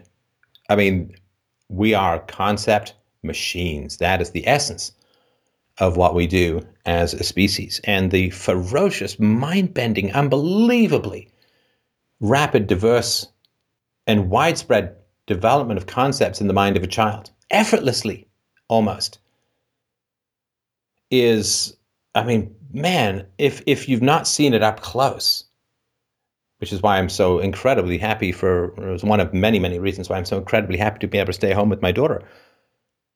I mean, seeing the human brain build itself from a blob of nothingness into language and concepts and reason and philosophy and evidence and empiricism, and all by the age of 12 months, 14 months, 16 months, 18 months, 20 months. I mean, it's literally like standing in a giant melting spacesuit in front of a supernova. It's astonishing, because most of us are too young to remember this process developing within our own minds, or we were too young when it was happening to remember it. But seeing it is truly, I can't. I'm staggered by how it develops and how rapidly it develops.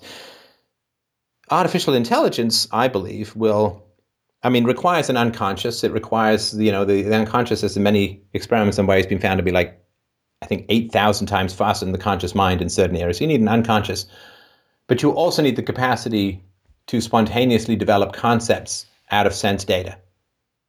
And that seems like a very long process to go, or a very far road to go. You get to get the unconscious and the instincts within the unconscious, which work so often in parallel with the conscious mind. I mean, there are scientists who've dreamt, the guy who figured out the structure of the carbon atom dreamt of a snake eating its own tail, woke up and had the answer. So there's lots of stuff that occurs. With my daughter, I'm teaching her how to skate, and she dreams about skating. Next time she gets on the ice, she's like incredibly better at it.